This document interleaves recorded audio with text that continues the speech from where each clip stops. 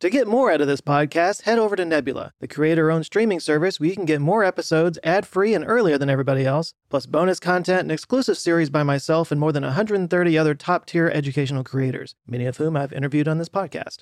You can sign up for Nebula by clicking on the link in the description or go to nebula.tv/conversationswithjoe. You can sign up for Nebula by clicking on the link in the description or go to nebula.tv/conversationswithjoe. It not only helps support the podcast, it furthers our mission of building a platform that focuses on content that matters.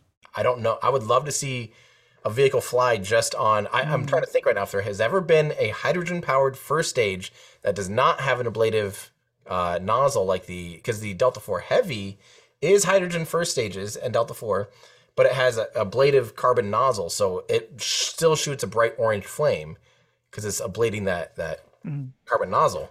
So it's still really bright orange, and you don't get that like fun transparent. But I would love to see if it doesn't really make sense on a booster stage, but I would like to see that.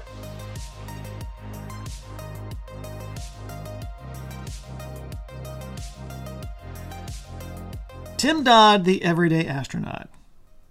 Let's face it, he needs no introduction here. Tim and I, along with Ben Sullins, hosted the weekly Our Ludicrous Future podcast for something like a couple of years there. We still get together and do reunion shows from time to time, but with all the talk of Starship finally launching to space, I wanted to bring Tim on here to talk about that, especially since, as many of you know, he's been picked to go on one of those things around the moon for the Dear Moon mission. Tim's made a name for himself as a rocket expert and one of the top YouTubers covering not just SpaceX, but NASA, ULA, Rocket Lab, Firefly, Relativity, Stoke is a new one, many more.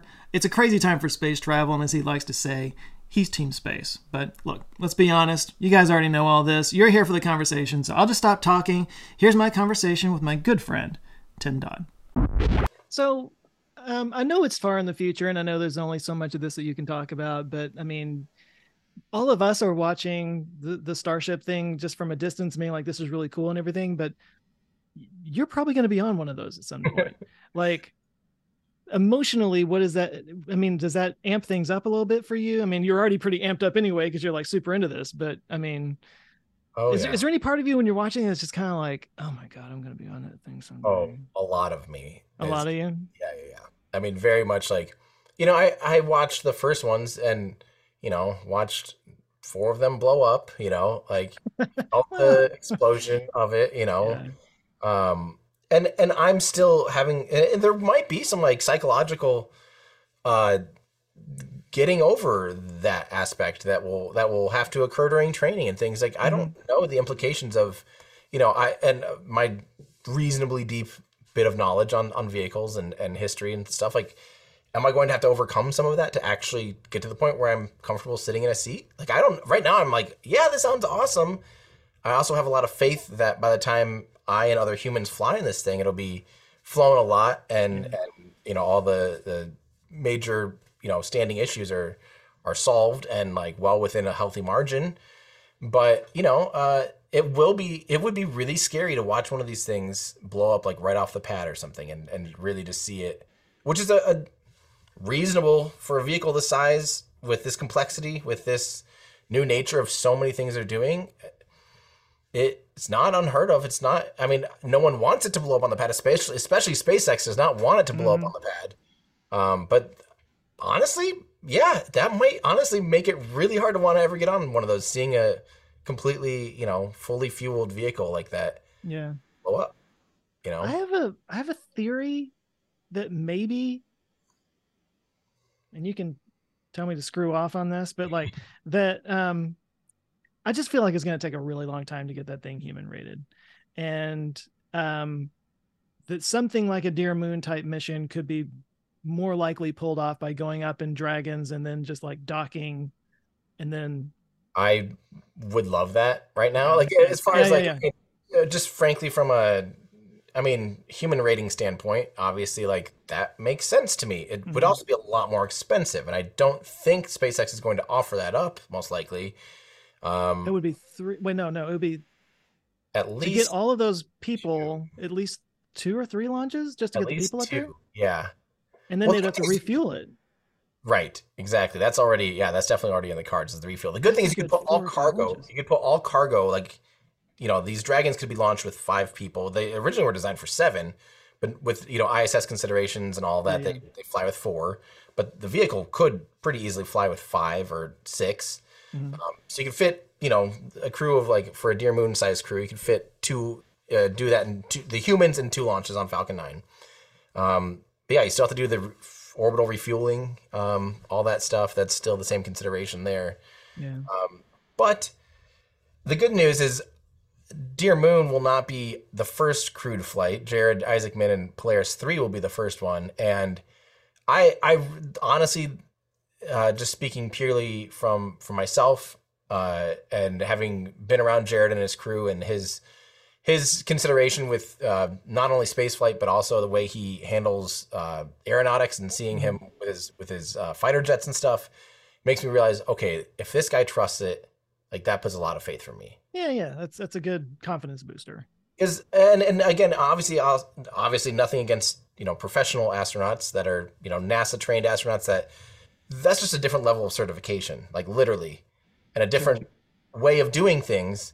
And these are people that are accepting a certain risk posture, as opposed to someone paying for it on their own. Like, hey, I'm here, but Jared's involvement in the success of those missions and his personal knowledge base and stuff, really that helps me a lot. Mm-hmm. Yeah, I get that. And also to that same degree, with Yusaku Maezawa having flown on Soyuz and having been trained as a cosmonaut, going through all that training also really helps me in this situation too. Knowing, again, like, someone's been through this, they have a lot of training and expertise that I can lean on and read the room on in a sense. You know what I mean? Mm-hmm. That's cool. So here's my hypothetical for you. Yeah. I got a big hypothetical. So let's just say, I know we're going into let's just say territory here, but 5 to 7 years before a Deer Moon thing could actually happen. Okay. I think that's a fair amount of time, don't you? I would hope by then. Yes. Yeah, okay. Very so much. You have a choice, hypothetical. Okay. Of in 5 to 7 years doing the Deer Moon thing, or right now doing like an Axiom launch up to the ISS. Deer Moon. Yeah, you would hold off for that? Oh, for sure. Because of the moon thing? Moon thing, the crew, the fact that it's like, you've gotten to know them at this point, and and who they are, like the fact that it's I mean, obviously nothing against wealthy individuals that might fly with Axiom.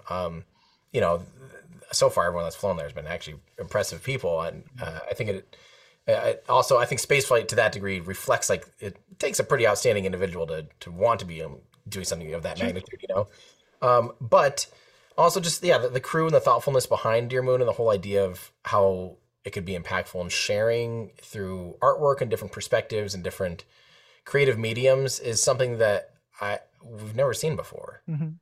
I just don't know the implication of, like, what that, and it might not have a huge impact. I'm totally willing to accept that as well, but it might impact one person's life. It might impact, there might be a few people along the way that it really, really, really makes a big difference to. It might not be this global phenomenon of, like, oh my God, now everyone understands spaceflight because people from all around the world came together and rode this rocket around the moon. Like, I'm not going to, sing Kumbaya and think that's exactly what's going to happen. But there's a certain poetry to the aspect of it being, individuals from literally all around the world with completely different perspectives and different beliefs and different, lifestyles and everything. It just has a big potential to me to be something really, really special. I do remember when they first announced Deer Moon and we were doing our podcast, and I was kind of like, I don't get it. And you kind of lost your shit. You're like, what? This is amazing. How did you? We should go back and listen to that. I forgot. Yeah, you're right. You're right. And for me at the event, I teared up a little bit. Like, I literally teared up and thought, like, this is amazing. And I think I've told you this story before, but literally when I left there, my mom called or texted. I was actually trying to look back because I know, like, iMessage and stuff, you can go pretty far back, but this was 2018. I couldn't get that far back in an archive. But my mom, I think she texted me or called me, I don't remember which one it was, and said, "You're not going on that thing, right?"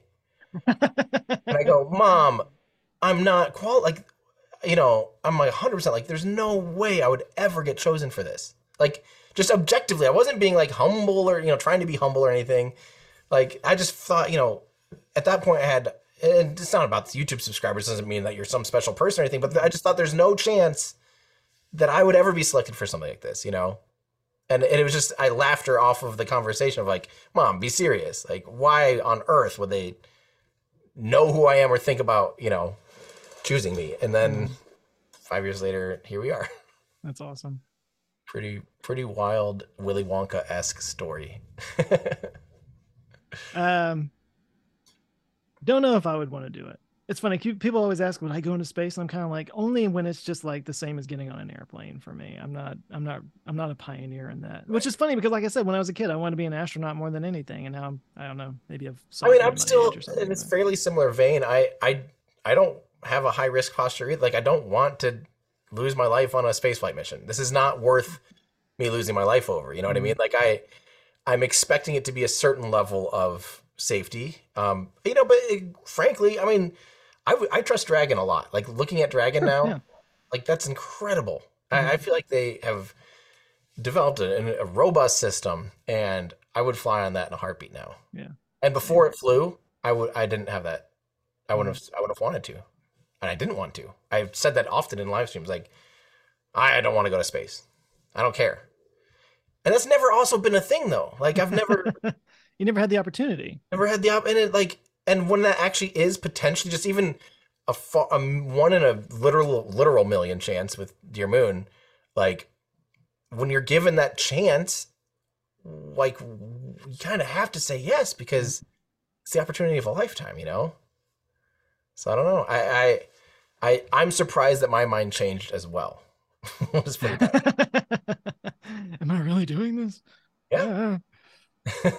That's what I would be. I mean, what a crazy opportunity, though. Yeah. I was super thrilled when I found out. Well, when you he did let me know a little bit ahead of time, everyone. Yeah. I felt really special for a while there. Crazy times, man. Yeah. Oh, it feels like I'm super happy for you. Thank you. I'm excited.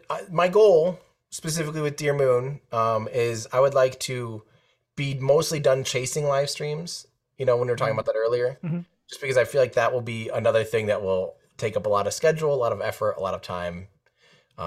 That I really, by then I want to have my audience weaned off the ideas that I'm going to be there covering all these launches. And maybe we spin off something, and if we want to use my equipment and have other people run live streams, like, that might be an option as well. I'm imagining on the Dear Moon launch, people can be like, so you're going to live stream this? Yeah. Well, I want to. I would love to try Could to you even do that from inside? I mean, I can see recording it, but I mean... Yeah, I think so. With Starlink and stuff these days, heck yeah. Okay. So I'm going to push for it. Well, my joke was that, like, you would be like cheering on. Wait, no, I'm supposed to be in that thing. Wait. Like, wait, this is that one? Yeah. They're doing so many, I just lost count. I'll get back to Tim in just a second, but first let me thank today's sponsor, NordVPN.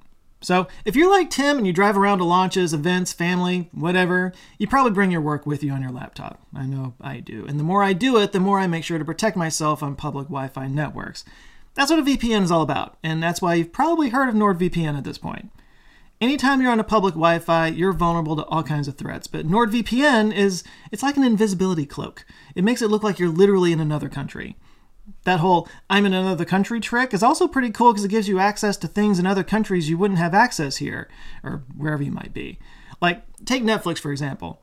When they sign shows, they actually sign them for specific territories because the rights holders might be different in other territories. So if your favorite show isn't on Netflix, guess what? It might actually be on Netflix in another country.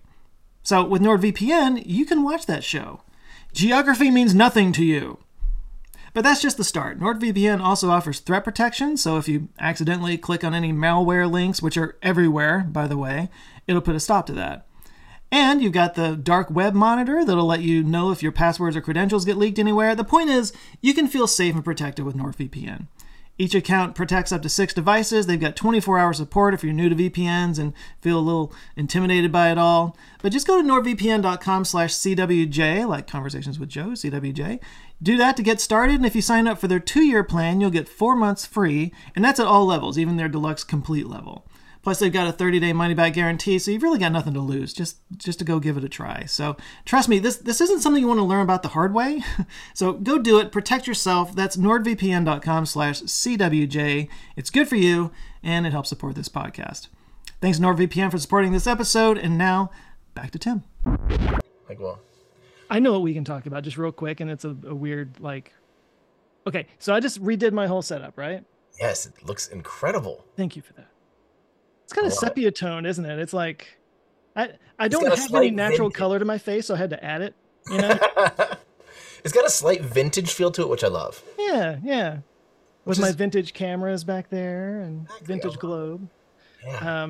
I am sort of not getting away from the science stuff, but I talk about history stuff a lot and mysterious topics. Those usually do well, so I am kind of like, I don't want to say broadening, but leaning toward it. Broadening. Yeah, that's a good. There you go. Exactly. And so yeah, I think it's a little bit more reflective of that. But so okay, like I think about you a lot. Oh, I think about for many reasons. But specifically when I was redoing all this, like I'm not. I went to film school. I know how to make movies. I know how to write stuff and whatnot. But I am not technical, and I never have been. And so like, I had an old iMac Pro that I was using. And I kept running into issues with recording and glitches and stuff like that. And I wanted to boost my videos up to 4K so that I could... How far do I want to go down this rabbit hole? So I used to always move around. I know. Well, so I used to always move around the set. I would move up and back and everything, and the camera would stay still. Yep. The problem there is that I have to use a lavalier mic, because if I use a boom mic, it gets louder and softer depending on where I'm sitting and whatnot. So the biggest change here is that I'm sitting in one spot. And because I'm shooting 4K and outputting 1080, we can pop in and do, that kind of thing. And so anyway, since I'm shooting 4K, my old computer just wasn't quite up to task. So I got a new Mac Pro and I did all this stuff. And I'm having so much trouble getting it all to work together. Mm. And like I've been using an A10 Mini Pro from Blackmagic, but it only outputs 1080p. So I had to get a PCI card for the computer. And it's just like this whole thing. And now my tangent cam won't go through that same deck and I've got a guy coming tomorrow that can hopefully straighten me out on all this. But like I'm sitting here like struggling so much with a 2-camera setup.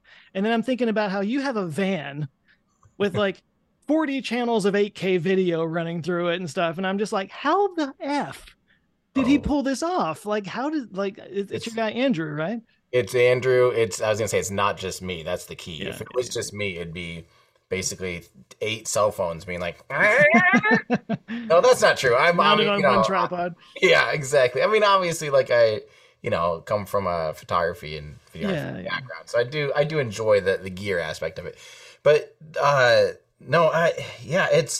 it's a sickness. The other thing I would recommend, I still, and I've told you this for years, I still don't understand why you don't just record locally onto your cameras. Hmm? It's extra steps. So few steps, Joe. So few extra steps. How many? I'm older than you. The steps add up. By 2 years. And see how great this has gotten? Come on, I can't step more. How often do you record a video? Twice a week? How often are you sending off footage? Twice a week? 3 times a week? Let's say 5 times a month. So a little more than once a week. So the time difference is you hitting stop on OBS and having it begin syncing to Dropbox or whatever you're using, versus taking the memory card out, putting it in, dragging that file into your Dropbox thing. Don't underestimate my laziness. So maybe 5 extra minutes per month, tops. Well, it may come down to that. I don't know. I mean, keep a card reader plugged in so it never moves. Doop, doop. If it could run out and record externally onto something, I could just go and switch it out or something. Maybe. But you can switch out. Why is so what do you record on then? If you got in the van, you got all the lines going through and stuff like. Almost all of those cameras record locally. So we almost use Z cams for like so much stuff, and they're just recording on CFast. When you're done, you pop it out, put it in CFast card reader, and throw it on a computer. Sorry, what's CFast? It's like it's a fat, gross, antiquated media instead of like a SD card. The old ones? It looks like it, but it's not actually. It looks almost exactly like a CF card. CF, yeah. It looks exactly like it. It's about the exact same dimensions. They are completely different, and completely incompatible, but they're called CF. So yay, Exactly. life. But that's CFast cards. Yeah, but it's the same thing. Like, who care? Why is it more convenient to unplug like a hard drive and plug that hard drive in versus unplugging a memory card and plugging that in? Do you have to open a door? Is the door scary? I just feel like I should be able to do it. Is it wait? Oh, actually, is it because is your door on the in the battery compartment where it's like next to your tripod and you don't want to adjust your camera every time? On this one, it would be, yeah. Yeah. Actually, yeah. Get a different On the camera. main one, not so much. But... I don't know. That to me is such a non-issue for a much more reliable recording solution and doing it the right way. Because like recording into OBS is. Well, I don't use OBS anymore for what it's worth, but. Oh, that's good. Yeah. What are you using now? It's called Ecamm Live. It's a Mac specific program, app, whatever. OBS got to where like it would literally just freeze my computer. Oh yeah. I would open it up and I would have to restart my computer. You had updated it and stuff? Done with that. Yeah. Oh yeah, I updated it. Yeah, it was just I've had hilariously decent luck with OBS. Like most problems that persist have nothing to do with OBS itself. Have like some other. I don't know. I actually have speaking of computers, I have a gaming PC now.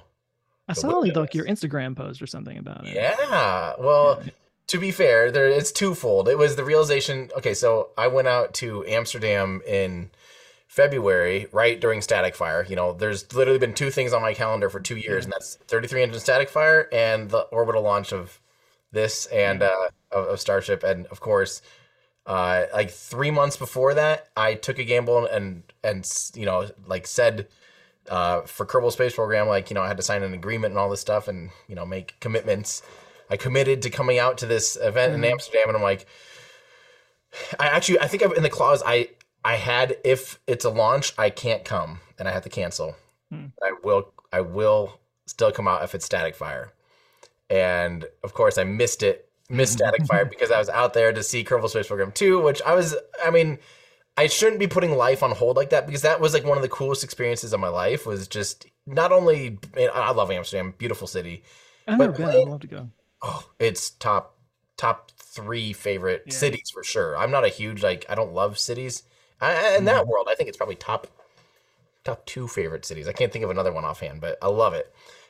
It's just beautiful. And, but then just playing Kerbal Space Program 2, like, you know, like right as soon as possible was awesome. And then hanging out with everyone is so fun. You know, there's a handful of other creators like Scott Manley. Yeah, I saw him. And Matt and a Flo from our team was out there with me. And it was just so fun to be able to hang out with people. That made it so worth it. And just meeting the dev team too from Kerbal was super, super fun.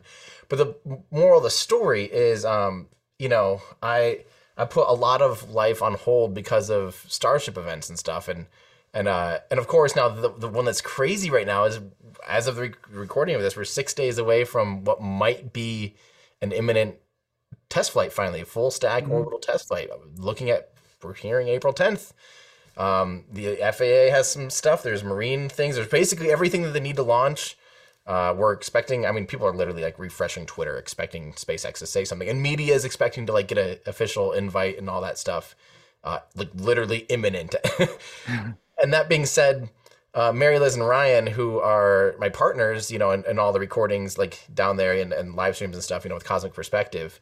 I know I've talked about them a handful of times with you, and my good friends are getting married Saturday the 15th in Florida at Yuri's Night, Florida. Like before Yuri's Night, that's Florida. coming up too. Yeah. Yeah. Are you going to that? I've only been that one time, and it always sneaks up on me, and I never think to like plan ahead for it. I know it does. It sneaks up. I really enjoyed it too. I've been wanting to go back. Yeah. Well, of course. Now, ironically, like I think would have to miss their wedding if they would potentially launch on the 14th or 15th, but I don't want it to come to that. And of course, like again, there's only like 3 things ever on my calendar, and 2 of them are Starship, and then anything else on the calendar is like absolute nerve-wracking. Like, yeah, I don't know how we got on that topic, but yeah, I do have a gaming PC.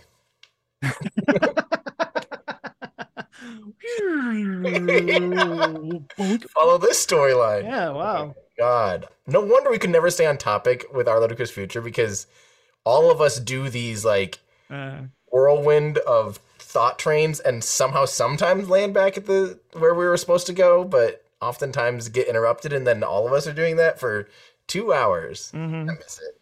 I miss it too. I think that's what people liked about it though. We just kind of like rambled and just that's all podcasts are anymore, right? Just Yeah, it's true. I don't It's even just know. it's a good time to.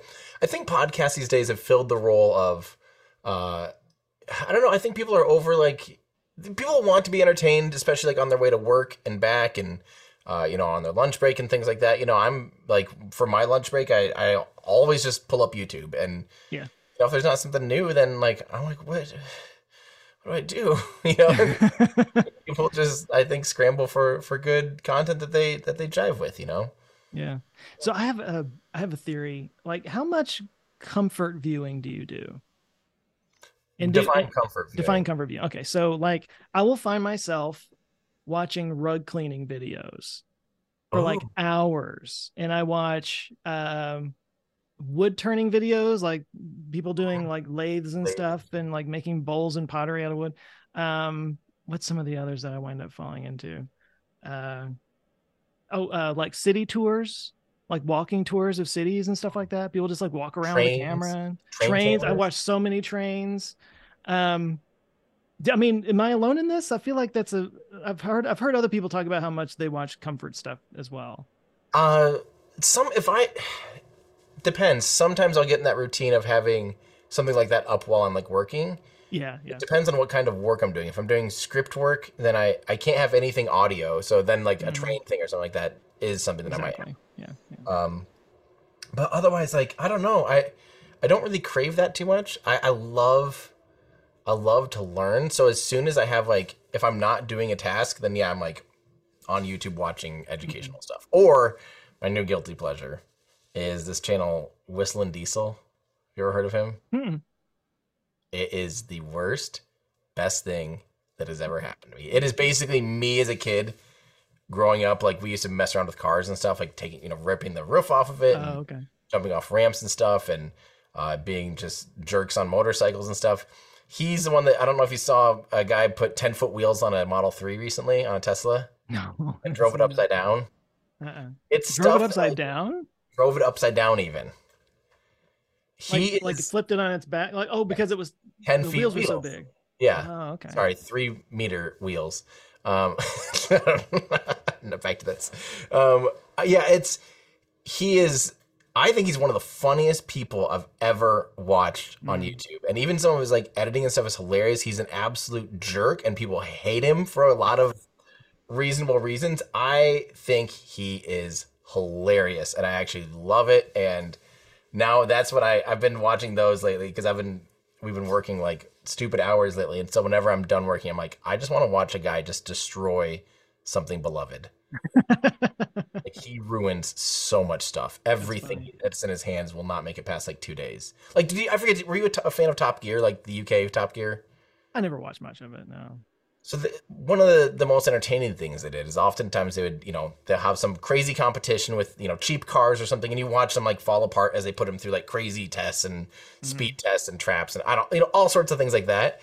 I feel like he took that mantra times just 1,000, and he even references it. Like not sold in the U.S. There's the Toyota Hilux, Hmm. and Hilux, yeah, and it's like considered this like indestructible truck, and so he's going on the Top Gear didn't push this thing hard enough, and it like loads it Uh, up with like 30,000 pounds and drives it off a cliff and all this just insane stuff, and you're just like, how is this guy A, alive, and B, alive, and C, alive? I don't know. I mean, it's just it's insanity. okay, so then you're going the opposite direction of me. You're going like intensity, excitement, craziness, insanity. Right now, I think it's seasons maybe. I don't know. Yeah, yeah. Maybe I'm just preparing for orbital, and I need this high What's something stimulation. crazier than that? Oh yeah, that Yeah. makes sense.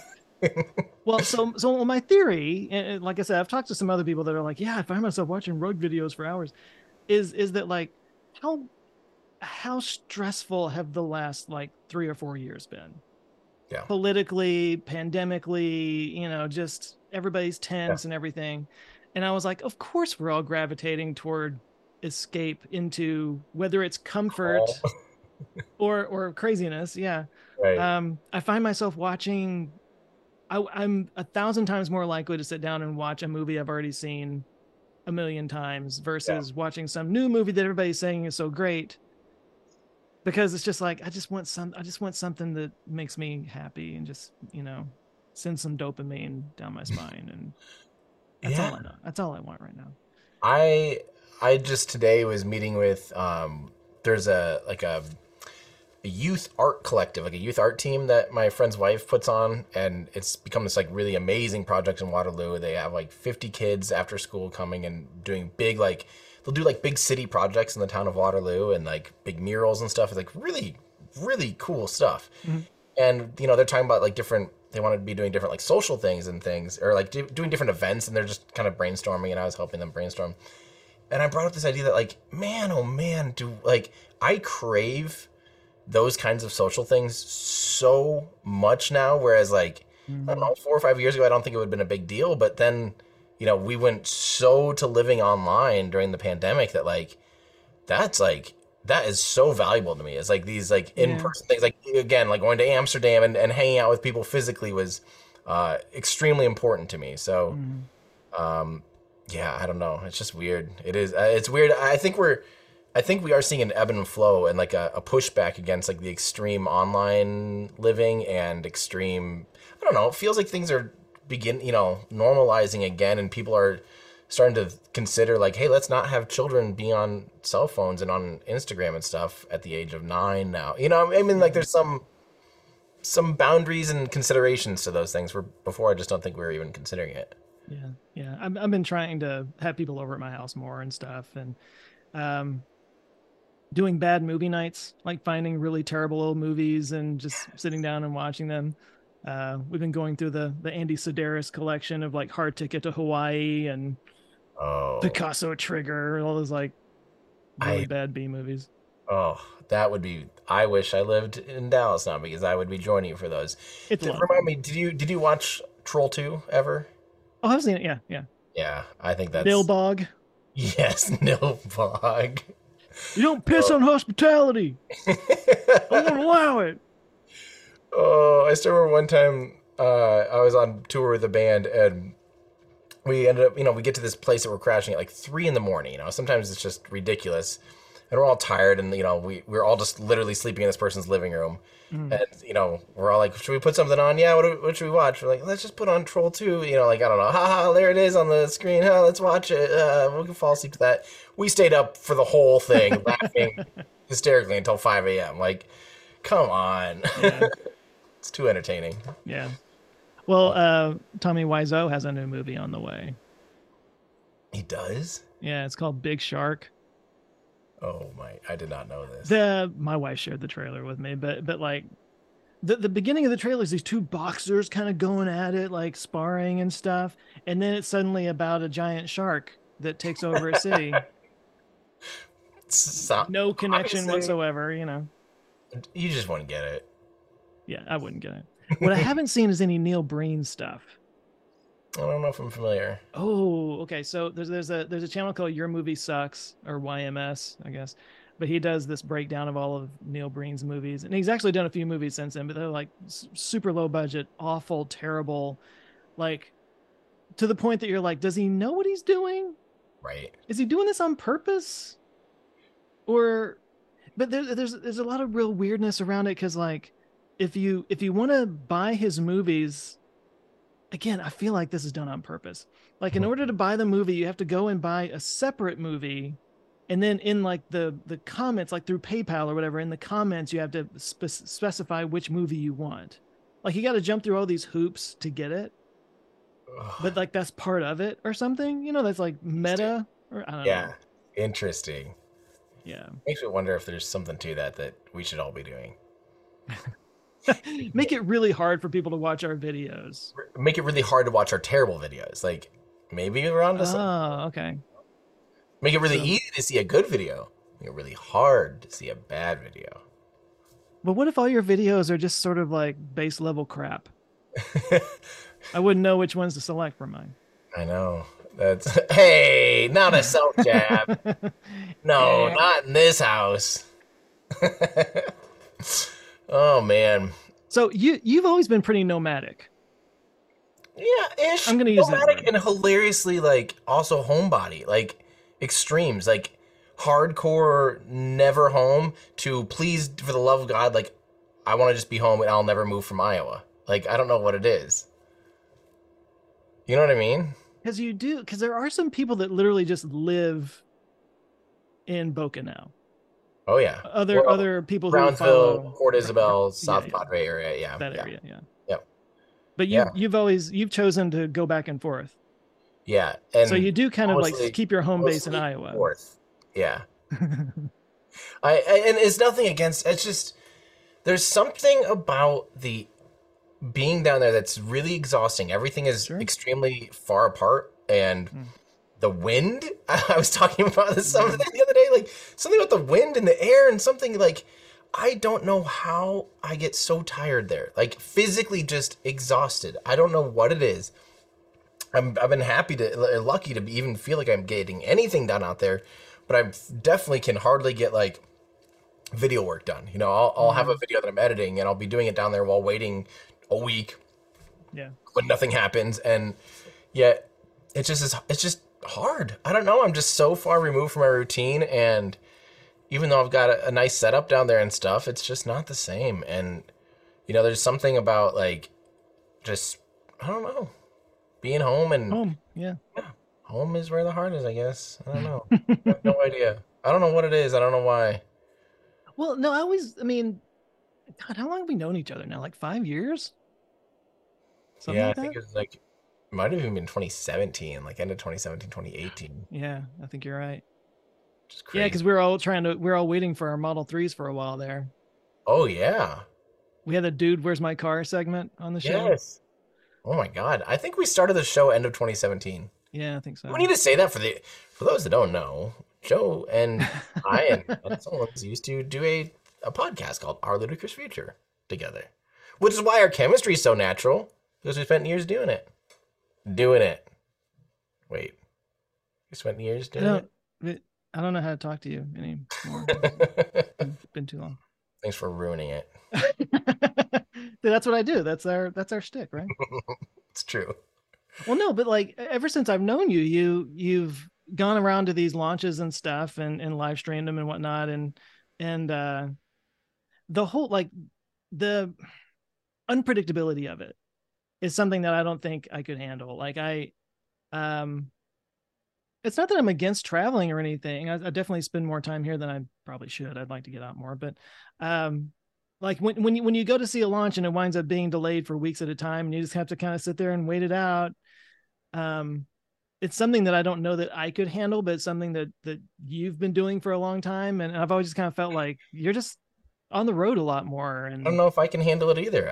I genuinely like I kind of am telling myself these days and telling Patreon supporters and stuff that I really don't think I'm going to be doing like attempting to cover live launches in person nearly as much. Like going for like there's a handful of launches, like the first 5 or 10, you know, X number of Starship launches that I really want to see. I want to see the first, you know, couple, the first ones that make it to orbit, the first ones that come back to land.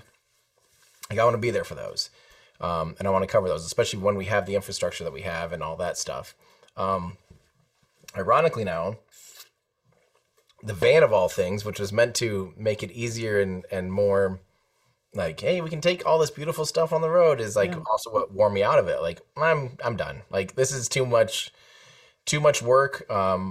It's like an insane amount of logistics now and people. I mean, there's a team of like 4 to 5 that have to run it.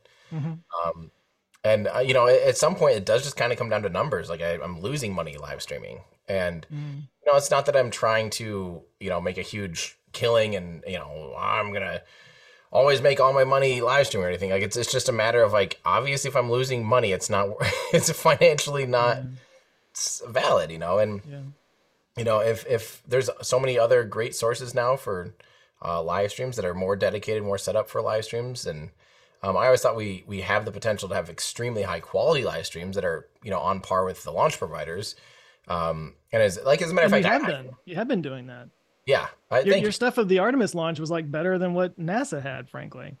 Yeah, I agree with that. Thank you. I'm really, really happy with how our live stream turned out there. But that didn't for sure make any money. Like at the end of the day, by the time I paid for everyone and all the hotels and the time and flights and all that stuff, it absolutely not profitable. And I miss the days when, I make more content. I'm actually making a decent amount of content, believe it or not. And it feels one come out today. Yeah, a video just came out today. I don't know when this podcast is going to come out. Right. But there's only 3 weeks after my last video came out. Yeah. That's pretty good for me. And that included, I had to go, I was, I don't know if I can say this. Yeah, I can say this. I went to, my brother-in-law and my nephew perform, or they both are contestants on American Ninja Warrior.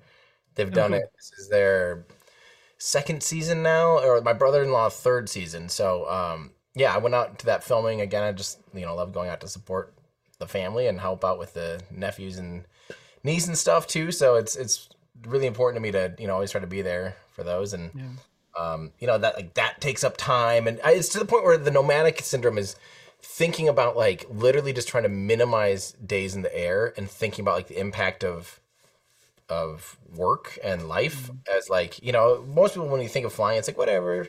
But now it's like, I'm literally like trying to, I don't know, like every time I fly, I'm like, all right, what's the best, like absolute best flight schedule? Like, is there only like, I love risking 30-minute layovers if there's like a, another flight afterwards and stuff. And it's just all about like getting stuff done and keep moving. Cause it just is exhausting sometimes. Yeah. Well, I'm partly surprised and partly not surprised to hear you say that the schedules kind of ground you down a little bit, because I know it would grind me down. That, like I just said, I don't know how you've always done it, but it is kind of ironic, I guess, that like you put all this effort into that van and now suddenly it's like, I just don't want to do this. Yeah, it's kind of ironic because our streams, we want to make sure that we're using like the highest quality things we can, and ironically, like we wouldn't want to have any cameras that aren't good enough to like. Our cameras that we put out in the field are ones that we don't want to leave out in the field. They're like high quality, sure. Always high speed 4K, often between $2,000 to $6,000 or something, for the body.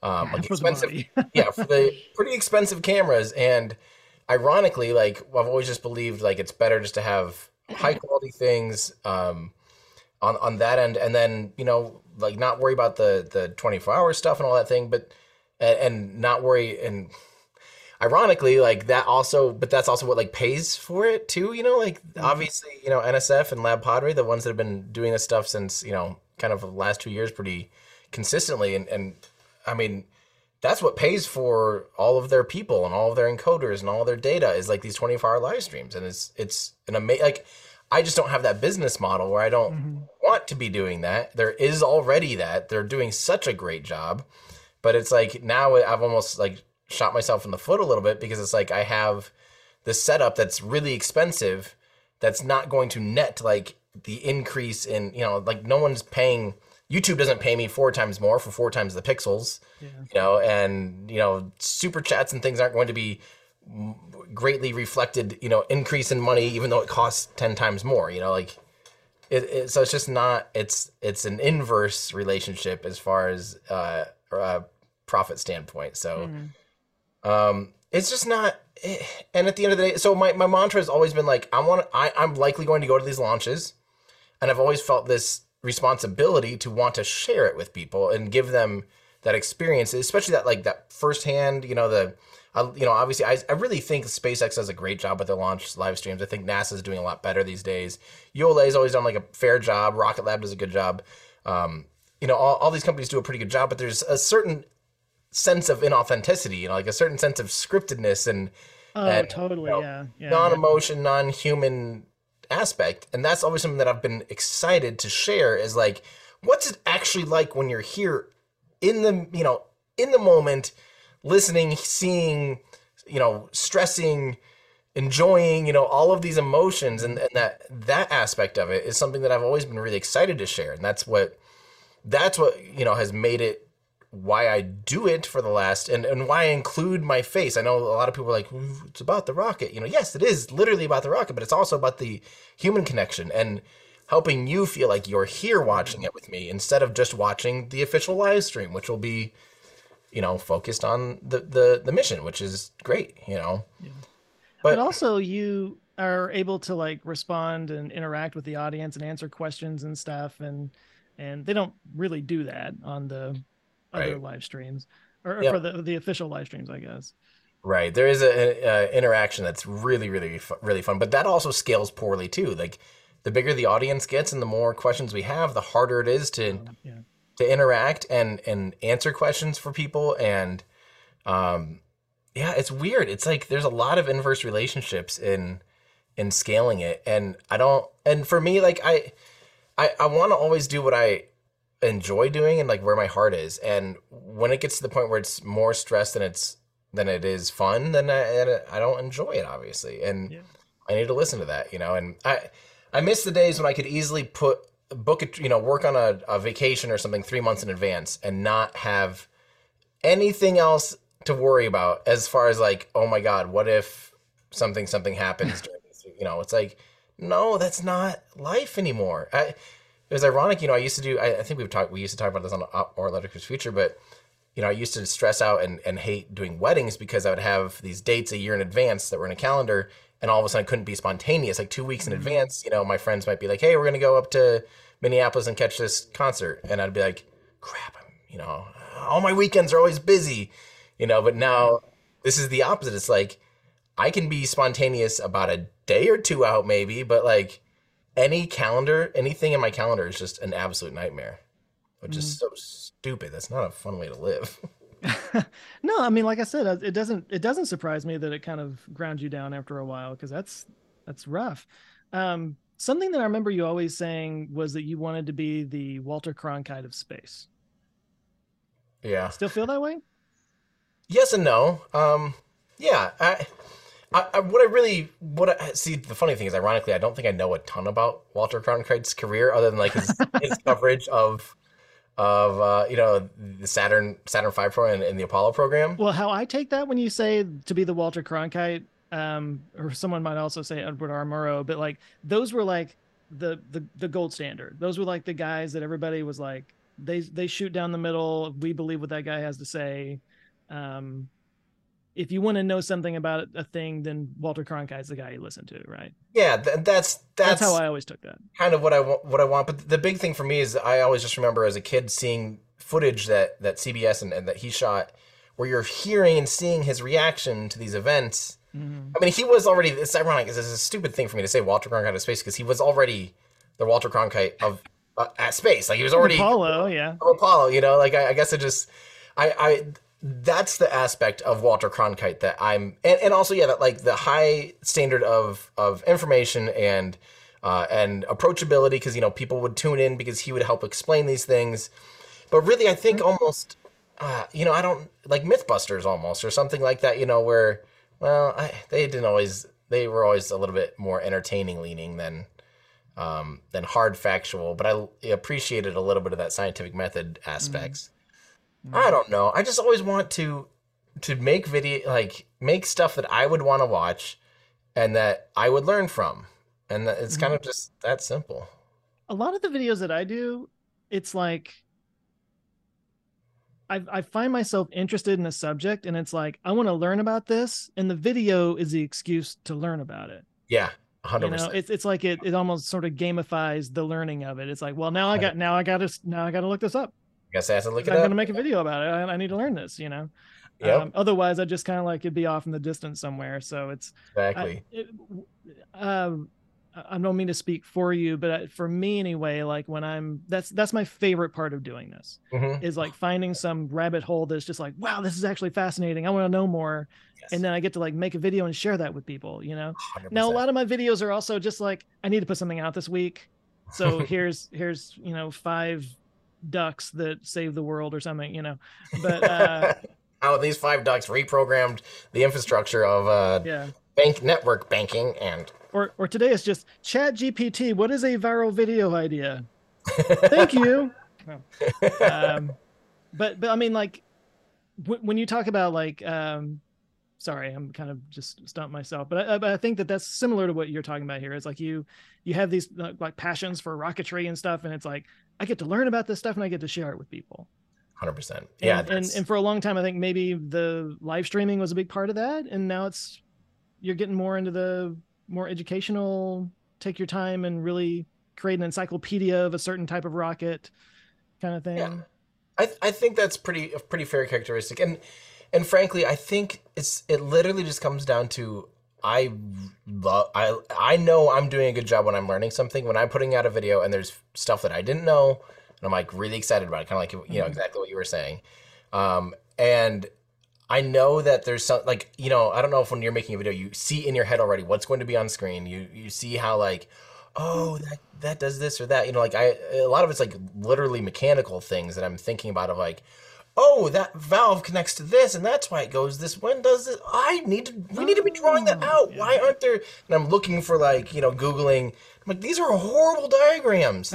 Yeah. Why is it so complicated? Let's at least simplify it. You know, like, I'm excited about like how it's going to look to the viewer and how we can, you know, I don't know. It's amazing that, and the fact that there's incredible 3D artists and stuff too. Like, I work a lot with Casper Stanley, who is a 3D artist, and just, you know, being able to tell him like, hey, whip this up quick. Okay. And it's like, yeah, here it is, a fresh, brand new 4K render that the world has never seen, that would have taken Hollywood like 6 years to make, you know, just 20 years ago or something. It's like, it's there and it's incredible. And you're flying through the engine and the valves and exactly, it's just amazing. So it is fun just to think about, like, you know, I just like having a visual match what's in my head and what the dialogue is. You know, when I'm writing, that's all I'm thinking about. And I just absolutely love that, that we can like live up to that now, you know, in a, like, on a shoestring budget compared to what, you know, Discovery Channel or something used to be doing back in the day. You know, I feel like that used to be like, I actually realized I threw a little shade at Nat Geo. I didn't realize how much amazing programming they're still doing. I just know that, like, the network, National Geographic or Nat Geo and Discovery and Science and History Channel all succumbed to so hard. Yeah. The reality TV garbage and lost. But growing up, like, that's the stuff, that's how I learned, was these, you know, well-produced things. And I don't know, now it's like, let's do that on our own now, I guess. Yeah. And you can get hyper specific on it on YouTube, you know? Yeah. Extremely. Like a whole video on Russian rockets. Exactly. Extremely specific. Yeah. Yeah. I love that. Your story is always, I used to say, I'll still say it, you're the biggest nerd I know. But in a good way, in the sense of, like, you found something that you love and you just went like 5,000% in on it, you know, and you started off doing, you know, music and photography and everything. And then, like, you just, and correct me if I'm wrong, but like you weren't like into rockets as a kid or anything. You just kind of like discovered it later and was like, this is amazing. And just like, and now you can talk with incredible specificity and expertise on different types of rocket engines and fuel mixtures and all this kind of stuff. And I've just never seen anybody nerd so hard on something before. Well, thank you. I do take that as a high compliment. You should.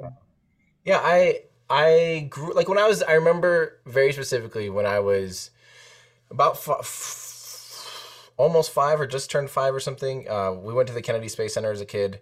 I, at the time, was really into tractors and Chip and Dale Rescue Rangers. Sure. So I remember in Florida, you know, at Disney, I got Chip and Dale little dolls or whatever, toys, plush toys, whatever they are, I don't know. And that was my highlight. I remember the Space Center. Ironically, we saw the space shuttle, I believe it was Columbia, out there with, was it Columbia or Challenger? No, Challenger blew up already by then. It was Columbia with Hubble inside it. So it was sitting on the pad. And oh, wow. A bus tour went around. So I looked through a photo album when I'm like realizing that I love space. You know, this is just a few years ago. I'm like, yeah, remember when we went there? I'm like, I have vague memories of Kennedy Space Center as a kid. I'm like, and I remember seeing a space shuttle, and we saw it launch from the, like we were back at the hotel, and I'm like, I barely remember that. I wonder what launch that is. And I look it up. I'm like, that was Hubble. How crazy Holy is that? crap. Wow. But like at the time, and I did have like I had space shuttle like bed sheets and like a poster on the wall, but really it was like tractors, cars, airplanes, like were the big thing, and space was just sort of like neat. It was just along that lines of like machines, and things that go fast and do cool things. But it wasn't like I couldn't have told you what a Saturn V or a space shuttle was until, hardly. Now I could have probably always said Saturn V or space shuttle. That's about it. That would have been the end of the knowledge until about 7 or 8 years ago. Yeah. I'm the opposite. I grew up, I wanted to be an astronaut more than anything. And some teacher, while trying to encourage me to study math harder, said, if you want to be an astronaut, you got to be really good at math. And I was always terrible at math. And I was like, well, I'm never going to be an astronaut. And that killed my dreams right there. That's sad.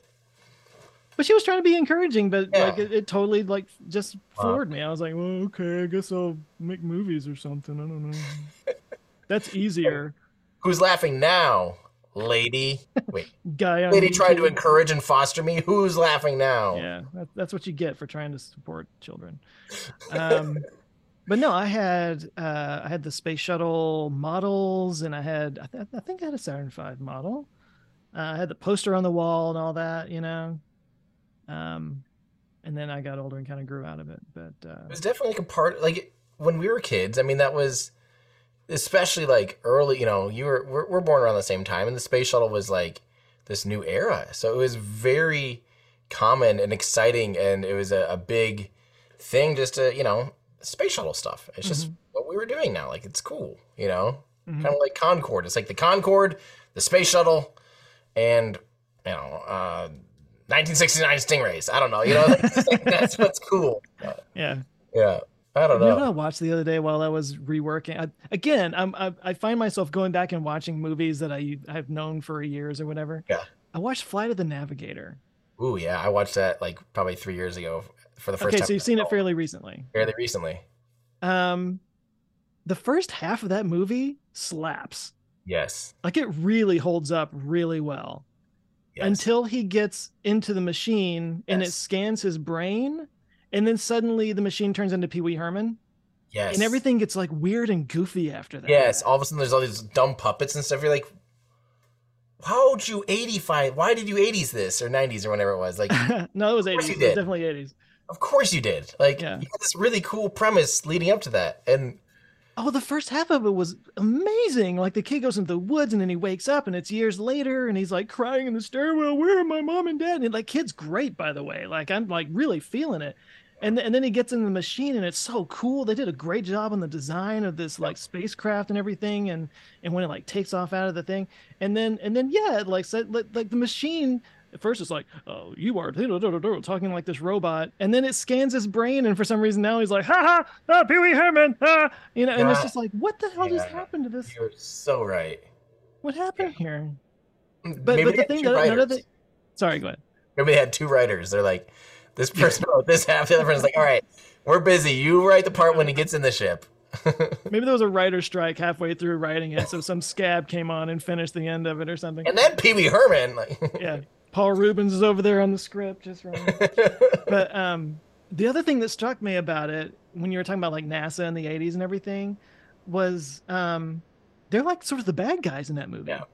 Yeah. Howard Hessman or whatever his name is, like, plays the guy, and they're like holding him against his will, and they're gonna like pick his brain apart or whatever, and it's like, and there was something else, I can't remember what it was now, but I saw something else recently that was like set in the 80s, and NASA was like this big government agency with all this power and strength and everything, and I was like, man, it doesn't feel like that anymore. And maybe that's what helped fuel all of the like conspiracy theory stuff too. Like, I wonder if that bled through it all. I mean, I'm trying to put myself growing up with NASA as the bad guys, and now is in politics and growing up, and they're like, yeah, evil government NASA stuff, we don't trust them. What are they hiding from us? Yeah. Well, there's still those people, obviously. That's what I'm saying. That's where they went. Yeah. Turned into our generation. Well, I'm trying to put myself in the shoes of, early to mid 80s I mean, it was only 10 years previous that we were on the moon, and now we've got this cool space plane that's, you know, flying what every 3-4 months or whatever, you know, like they were Right. taking regular trips up there. And it's funny because I know NASA's budget wasn't remotely in the 80s what it was in the 60s, but it feels like culturally they had like still a big sway on the Yeah. public, you know, and Yeah. then it kind of seems to have drifted away a little bit. Definitely. Well, I really think it all comes down to you know what? I think the number one thing that it came down to is that the space shuttle had the stupidest constraint that it had to potentially launch a satellite in a single orbit and come back and land at Vandenberg Space Force Base. And it also had to do the same to retrieve a satellite from Vandenberg Space Force Base. An absolutely insane request. Like, imagine, okay, the payload bay doors take however long to open. An EVA suit takes however long to put on, to change the pressure and do all this stuff. Imagine an orbit is only 90 minutes. Rendezvousing and docking can be 4 hours. Like, how are you going to rendezvous with a foreign satellite, open up the payload bay doors, have someone out there EVAing, securing this thing where you don't know where the bolts are? You're going to have to just strap it in randomly? Like, and what? You're out there with a lasso.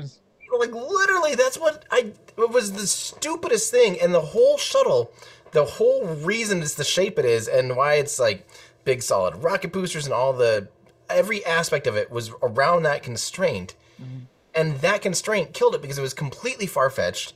It never could have lived up to its possibilities of that, let alone, like, all of those things made it completely inherently flawed to ever be the system that it was hoping to be. Yeah. And it wasn't NASA and the engineers' faults. I think if they had the budget they did, and if it had just slightly had a little bit higher budget to be able to do like a fully reusable, you know, rocket-powered jet for the first stage and all that stuff, and could have evolved a little bit, I mean, I think we would be in a totally different world. Yeah. I think to counter my own point a second ago, probably part of the reason why NASA's influence might have waned a little bit is the fact that we did lose 2 shuttles and a bunch of astronauts. Yeah. And for 11 years or so there, they didn't have it. Can I share? Sorry, totally random. Can I share something that pissed off the nerd in me so much? Ooh, yeah. You would have loved this. Okay, so you know the comedian John Mulaney, right? Yeah. Yeah. Okay, so big fan. I think he's hilarious. Yeah. He came through Dallas. A buddy of mine got tickets, and we got to go see him. So that was cool. And so we're sitting there watching it, and he's doing this whole show. It's all nice and funny and stuff. He had been back from drug rehab, so there was a lot of comedy stuff around that. He goes into this thing about the Russian space program. And I'm paraphrasing, but he literally started it off by saying, the Russians put a dog in space and then never did anything else. And then had this whole comedy bit about how all Russia ever did was put a dog into space. And I'm just sitting there seething. I'm like, what the F are you talking about? Dude, what are you talking about? Like, they were the only ride to the space station for like 11 years. Yeah, and they were the first on everything but actually landing on the moon. They kind of rather famously got the first man in space. Yes. Rather famously, you know, it's just like woman, and then the first orbit, the first rendezvous, the all first those things. Yay, the first like everything. What? It killed the entire rest of the show for me because I'm just sitting there like, dude, if you open a history book, exactly. But I'm like, there's probably hundreds of people in here that don't know any better, right? And walked away thinking that. How?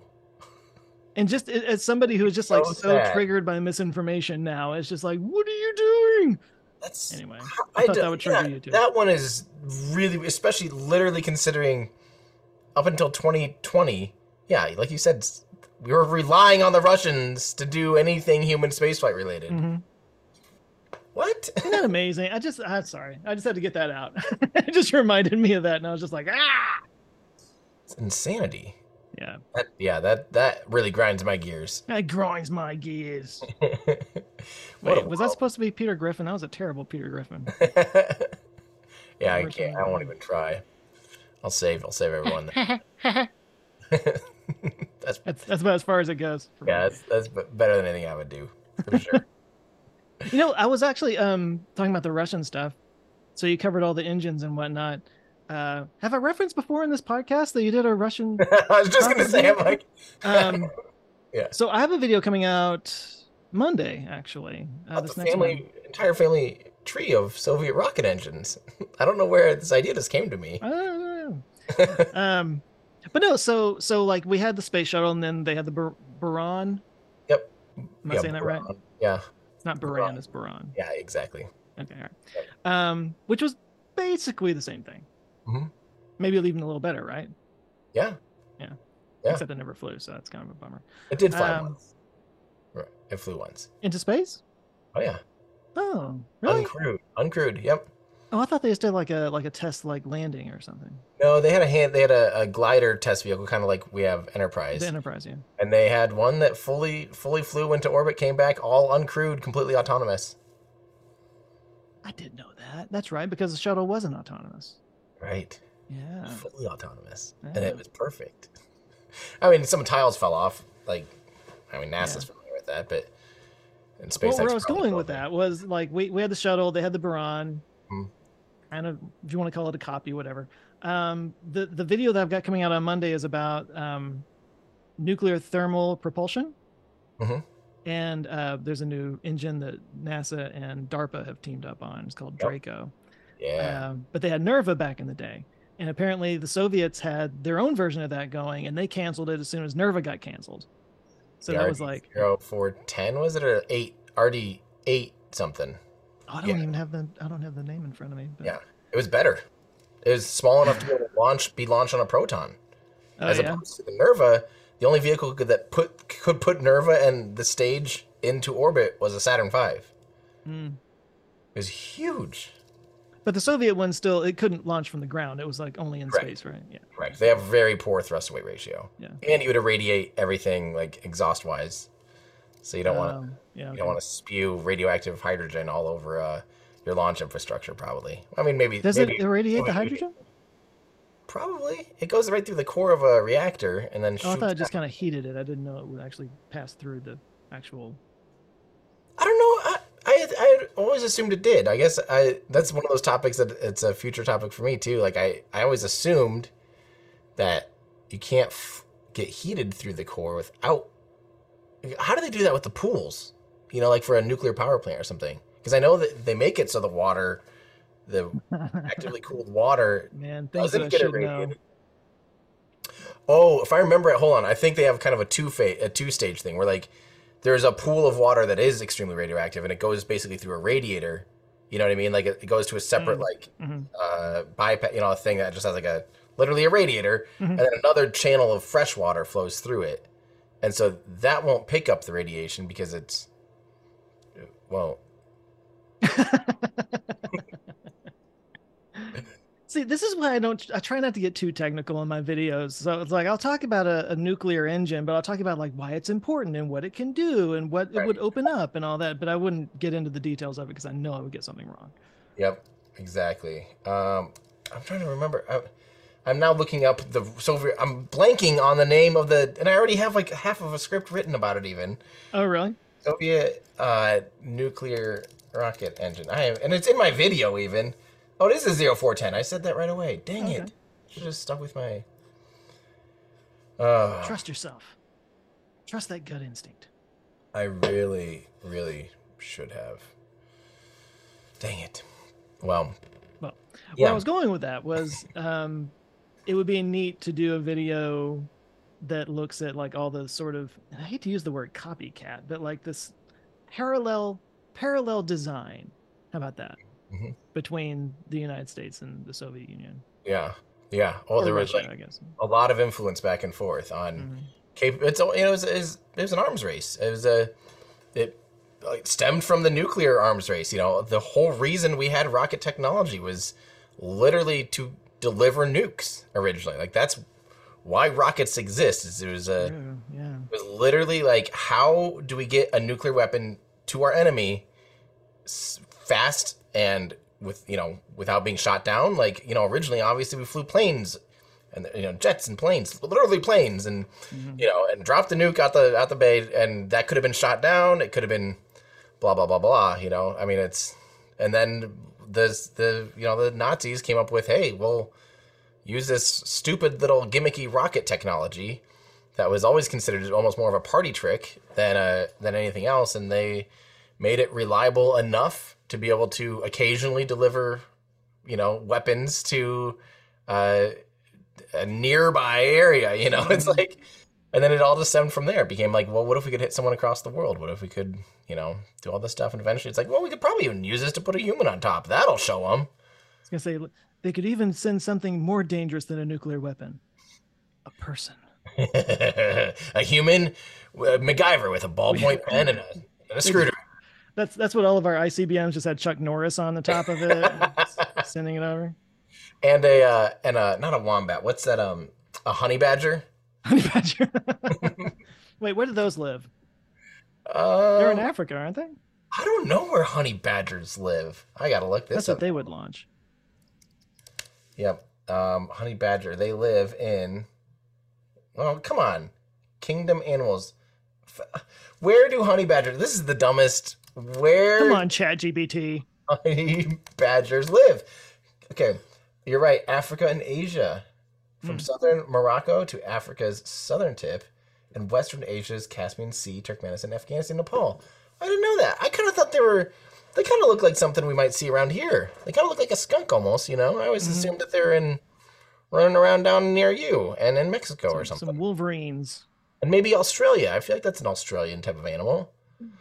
Just gives no F's and exactly wants to One kill of my favorite you. Formula One drivers, Daniel Ricciardo, they call him the honey badger, and he's from Australia, so I kind of assumed honestly that. Oh, okay, yeah. See, I would make that connection too. Have you gotten into Formula One yet? No, I want to hear you talk about it because you talked about cars and tractors and stuff and how much you're into it, and it's never been a thing that I've personally gotten into. Sell me on it, Tim. Okay. Oh, this is here my we go. Let's thing. do it. Allie hates this because I do this about every time I meet or catch up with someone. I'm like, "Are you into Formula One yet?" Okay, I have to admit, I'm. Yeah, because you will be. Yeah, you will be. I'm fair weather guy because I fell in love with it just because of the Netflix show Drive to Survive that got me into it, but it got me very instantly, because here's the deal. Internationally speaking, most people grow up with their families watching and loving Formula One, right? Like that's us with football and baseball in the United States. There's always, most people grow up with that. Obviously in Europe and most of the rest of the world, it's Formula One and soccer and football. So we don't care. We don't have that culture. We don't follow this stuff, so we need to be spoon fed. And that's exactly what Drive to Survive on Netflix did. It spoon-fed me these personalities and a little bit of the drama, but what I fell in love with that I didn't know, because I always kind of conflated it with all other sports and stuff, there's only 20 drivers. So you only have to keep track of 20 people all year. And it's a long season. It's like 9 months long. So all you have to do is keep track of these 20 people and 10 teams. So there's 2 drivers per team. So what's fun about it is your teammates, but you're also you're still competing. You're still... There's 2 championships. There's a driver championship and there's the constructor, the team championships. So there's a lot of interplay drama where it's like you're friends with the person in the opposite car, but they're also your biggest enemy because they're the only other person you compare apples to apples because it's an identical car, as opposed to the other guy on the other team. That car, they might be fast, but is that the driver or is it the car? And so your teammate is the one that's your ultimate enemy in a way, but it's also we have to work together. And then it's cool because it's almost like the Olympics. It goes all around the world. It's a very international thing. You have drivers and teams from all these different, it's very prestigious. But then a lot of them are street circuits. So they'll block off the roads in Monaco and race in the streets of Monaco. And it's just incredible. And it's people so are standing right there next to it. Right there. And they're going, not on that track, but they're going maybe close to it, 200 miles an hour. They're flying, pulling 6-7 Gs in the corners. And it's just unbelievable, and it's just really fun to have kind of. I've never been a sports guy. I've never cared about sports, so I am feeling I love the kind of having some people to cheer for and watching the race. The races are only typically about 90 minutes or so not huge all day things. I feel like I conflated a lot of Formula One, I think, with NASCAR, where there can be horribly long. There's hundreds of people you have to think about, and and it's just turning left. This is this is about the opposite of that, and it's fascinating, and it's become now my favorite leisurely pastime thing. And I'm waking up at all times to watch every race live. Well, how often do they race? There's 20 some races a year, and the season officially. Oh, that's like almost every other week. Yeah. So right now we're in a dry spell. They just raced last Sunday, had the most red flags ever in a Formula One race. It was a crazy race. And right now, like, it's fun for me because I'm, again, new to this. There's a Red Bull Racing is like totally dominant, and they have Max Verstappen, who's like I mean, he is arguably by far he's an incredible driver. He's also in easily the fastest car. So they're just totally, and I think he's a jerk. So it's really fun to cheer against him, you know, like. He's the heel. He's the heel, and I love that. I love a good heel. But yeah, so now we have to wait like 3 or 4 more weeks until the next race, which is rough. It'll give me time to focus on Starship again, just like I always am. As soon as they finally set a launch date, that's when the next race is going to be. Like at the T0, like, well, let's line it. What if we lined it up with that race? Yeah, exactly. Yeah. So okay, total noob. I don't know anything about this, but like, so are the teams like constructing the cars and making them go faster and giving them more, like, are the cars all like standardized, all the same, and it's all about the drivers, or is it the team? Okay. IndyCar is standard. Like, literally, they have the same physical car, and there's there's tuning and things they can do to it, like set up the suspension. But with Formula One, each team is in charge of constructing. You know, a lot of them aren't like literally like, you know, they're buying parts from other sources and stuff, but they are engineering the car, you know, and within certain constraints. Like each car has to follow a set of rules of the diameter of the spoiler cannot exceed a certain radius of blah, blah, blah. I mean, it's crazy, like, rule book that has to be applied, which is insane. Okay. And they constantly are changing it and evolving it, so the cars have to continually change and evolve to the rules. And then they weigh it out too. Like the cars are almost entirely a work of art of aerodynamics. Like almost through and through, it's all about like, how does this car handle aerodynamics? Like how does the front spoiler affect the side pods, affect the rear tires and the under spoiler and all the floor and all this stuff? It's just absolutely crazy. So what they do is they penalize the top drivers, whoever, like the team that wins will have the least amount of wind tunnel testing time.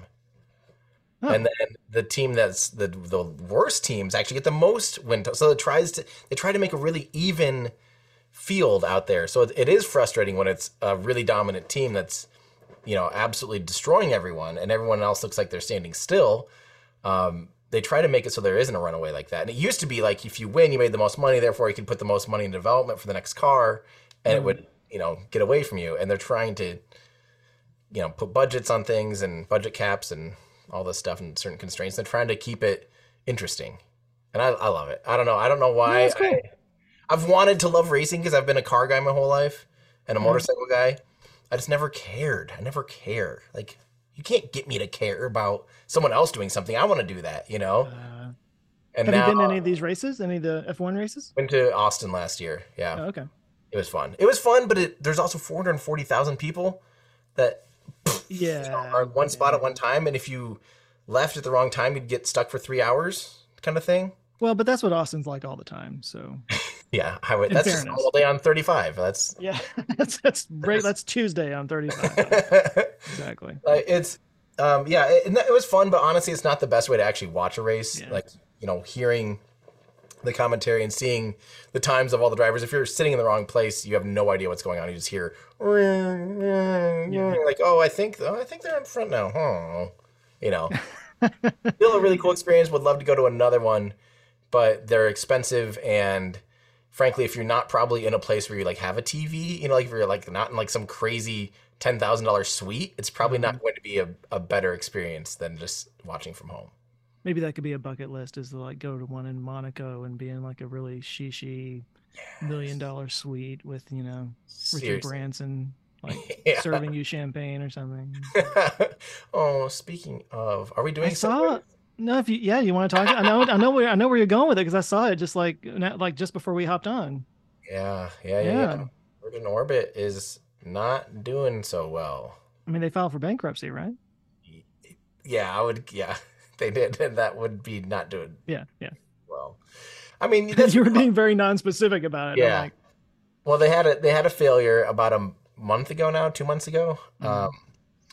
Yeah, and I feel horrible because I have friends that work at Virgin Orbit, and Mm. I always thought what they're doing was really cool and unique. But it's at the end of the day, like, unfortunately, it all does come down to like, is this profitable? Kind of like the live stream thing, like Sure. Yeah. no one is owed Like everything.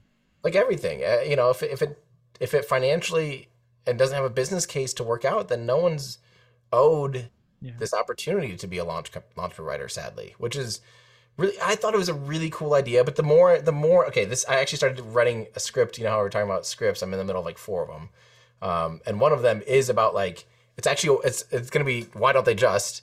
And it'll be answering that question of like launch from the equator, launch from mountains, launch from jets, launch from catapults, because they're all kind of related to the same thing. Mm-hmm.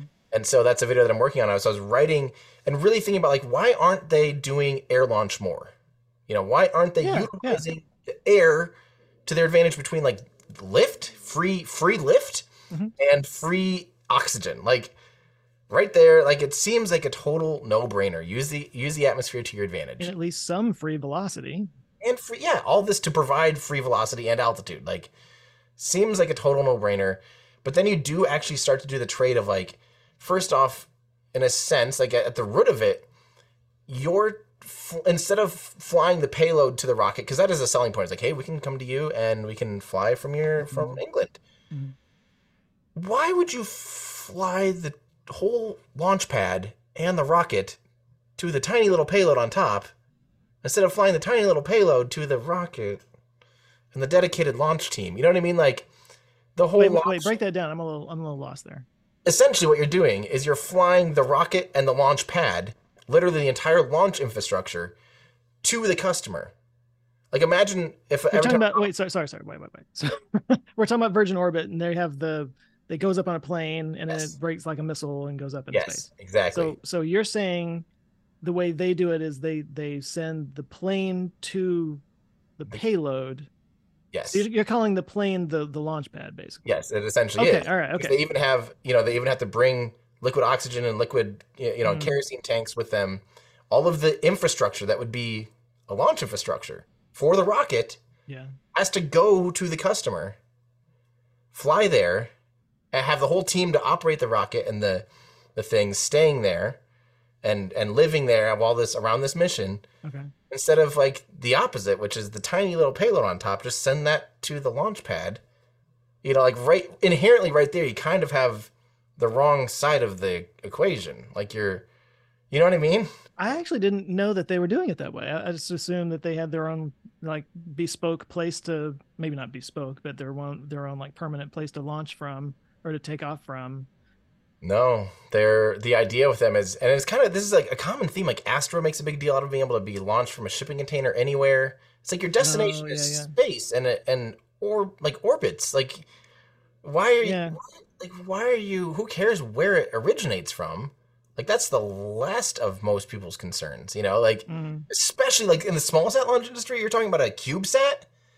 Like that could be flown on a carry-on for somebody on an economy to the launch pad. You know what I mean? Yeah, I could kind of see it as an advantage if there's like certain orbits that aren't reachable by certain, by traditional launch facilities or something. Yep. But how often is that? I was going to say, like, literally, and I'm doing this math, like, to literally figure out exactly how much bigger. Like, pretend you just built a rocket that is Astro size and you're just trying to do 50 kilograms or whatever, versus how much bigger of a rocket would you just have to fly to fly that mission from Kennedy Space Center? Mm-hmm. And there is an answer there. Like, it might be a much bigger rocket, but may it be cheaper to fly this much larger, like Falcon 1 sized rocket versus an Astro rocket than to have this collapsible infrastructure that might cost, millions of dollars to fly to a site and prepare and do all this stuff every time you want to launch?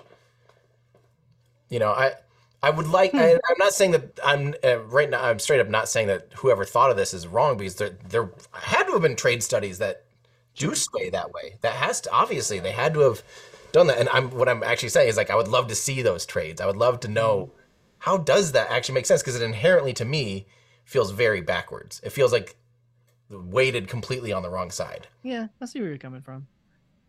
But I see it from the other side too, though, because I mean, like we fly planes everywhere all the time. Like, how could that be that much more difficult?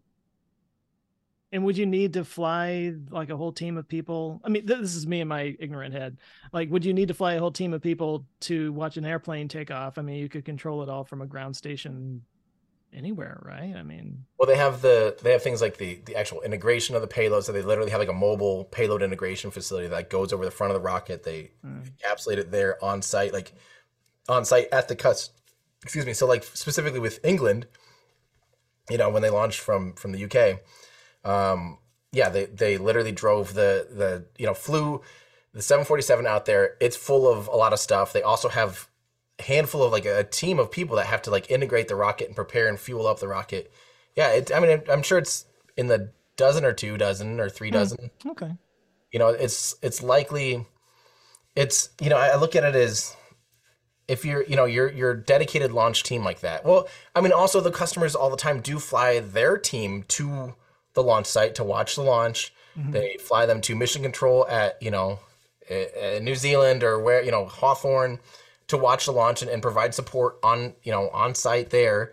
So it's not like people aren't flying teams around already. Yeah. But it just seems like it just to me feels backwards. Yeah. I don't know. That's and clearly something didn't work out because. Well, and then the other thing is it scales very poorly. So, there's a hard limit on how big of a rocket they can fly with one of the biggest planes, period, which is 747, which they got cheap already, from Virgin Atlantic, owned, so they kind of they had a head start with this, like, here's the biggest plane we can fly. They built basically the biggest, most powerful rocket, the best rocket they could, maybe they could make tweaks to it and get a little bit more performance. But at the end of the day, they're not putting much more into space than an Electron. Sure, which is very small. So now imagine you want to start doing medium class, 2,000, kilograms. Like you want to get into that medium class launch. You're talking about to fly a plane big enough to now launch a rocket that's 8 times heavier. You're building the world's biggest airplane by 8 times, because we already did that. Stratolaunch already built that huge behemoth, dual fuselage vehicle. And at the end of the day, it couldn't even lift anywhere near a Falcon 9 class rocket. Yeah. It's still stuck at they were going to call it the Falcon 5, and I don't even think it could do that. It probably would be more like a Falcon 1 sized rocket, Yeah. It's like, so it has a pretty hard limit. And then you have all those operation costs of flying and operating that aircraft. A 747 at least has a big fleet of pilots that are probably still certified. There's a big fleet of mechanics that have worked. There's a big fleet of parts and service and support for a 747. Now you're making a bespoke, one-of-one, giant, vehicle that, like maintenance and all of these things are going to be an absolute nightmare. Fuel. Yeah. Do you think that because there's so many launch providers that are kind of coming online right now, which is great, but do you think that we're going to be oversaturated? Yes. Period. Period. Yeah. I'm very worried if you haven't flown by now and made it into orbit and you're not doing something incredibly unique, it's getting close to where it's like, I don't know what you could do to break into the market to make it so you're one of the ones that makes it through, because look at Rocket Lab. They're an incredible company that has a growth path, that has experience, a great record, that is actually flying quite frequently and increasing their pace. They're obviously still going to be behind Falcon 9 and SpaceX, but they're launching pretty darn quickly, and they're developing the Neutron as fast as anyone probably can, And then you look at like where they're going to be in 5 years, and these companies that haven't flown yet, there's going to be a handful. I don't want to name names. There's going to be a handful that do make it through, just because I think there is a huge demand for payloads and unique services. But yeah, like I think Stoke, because they're so awesome and the concept is brilliant, be fully reusable even at a medium class scale, light, low medium class. I think they can make it.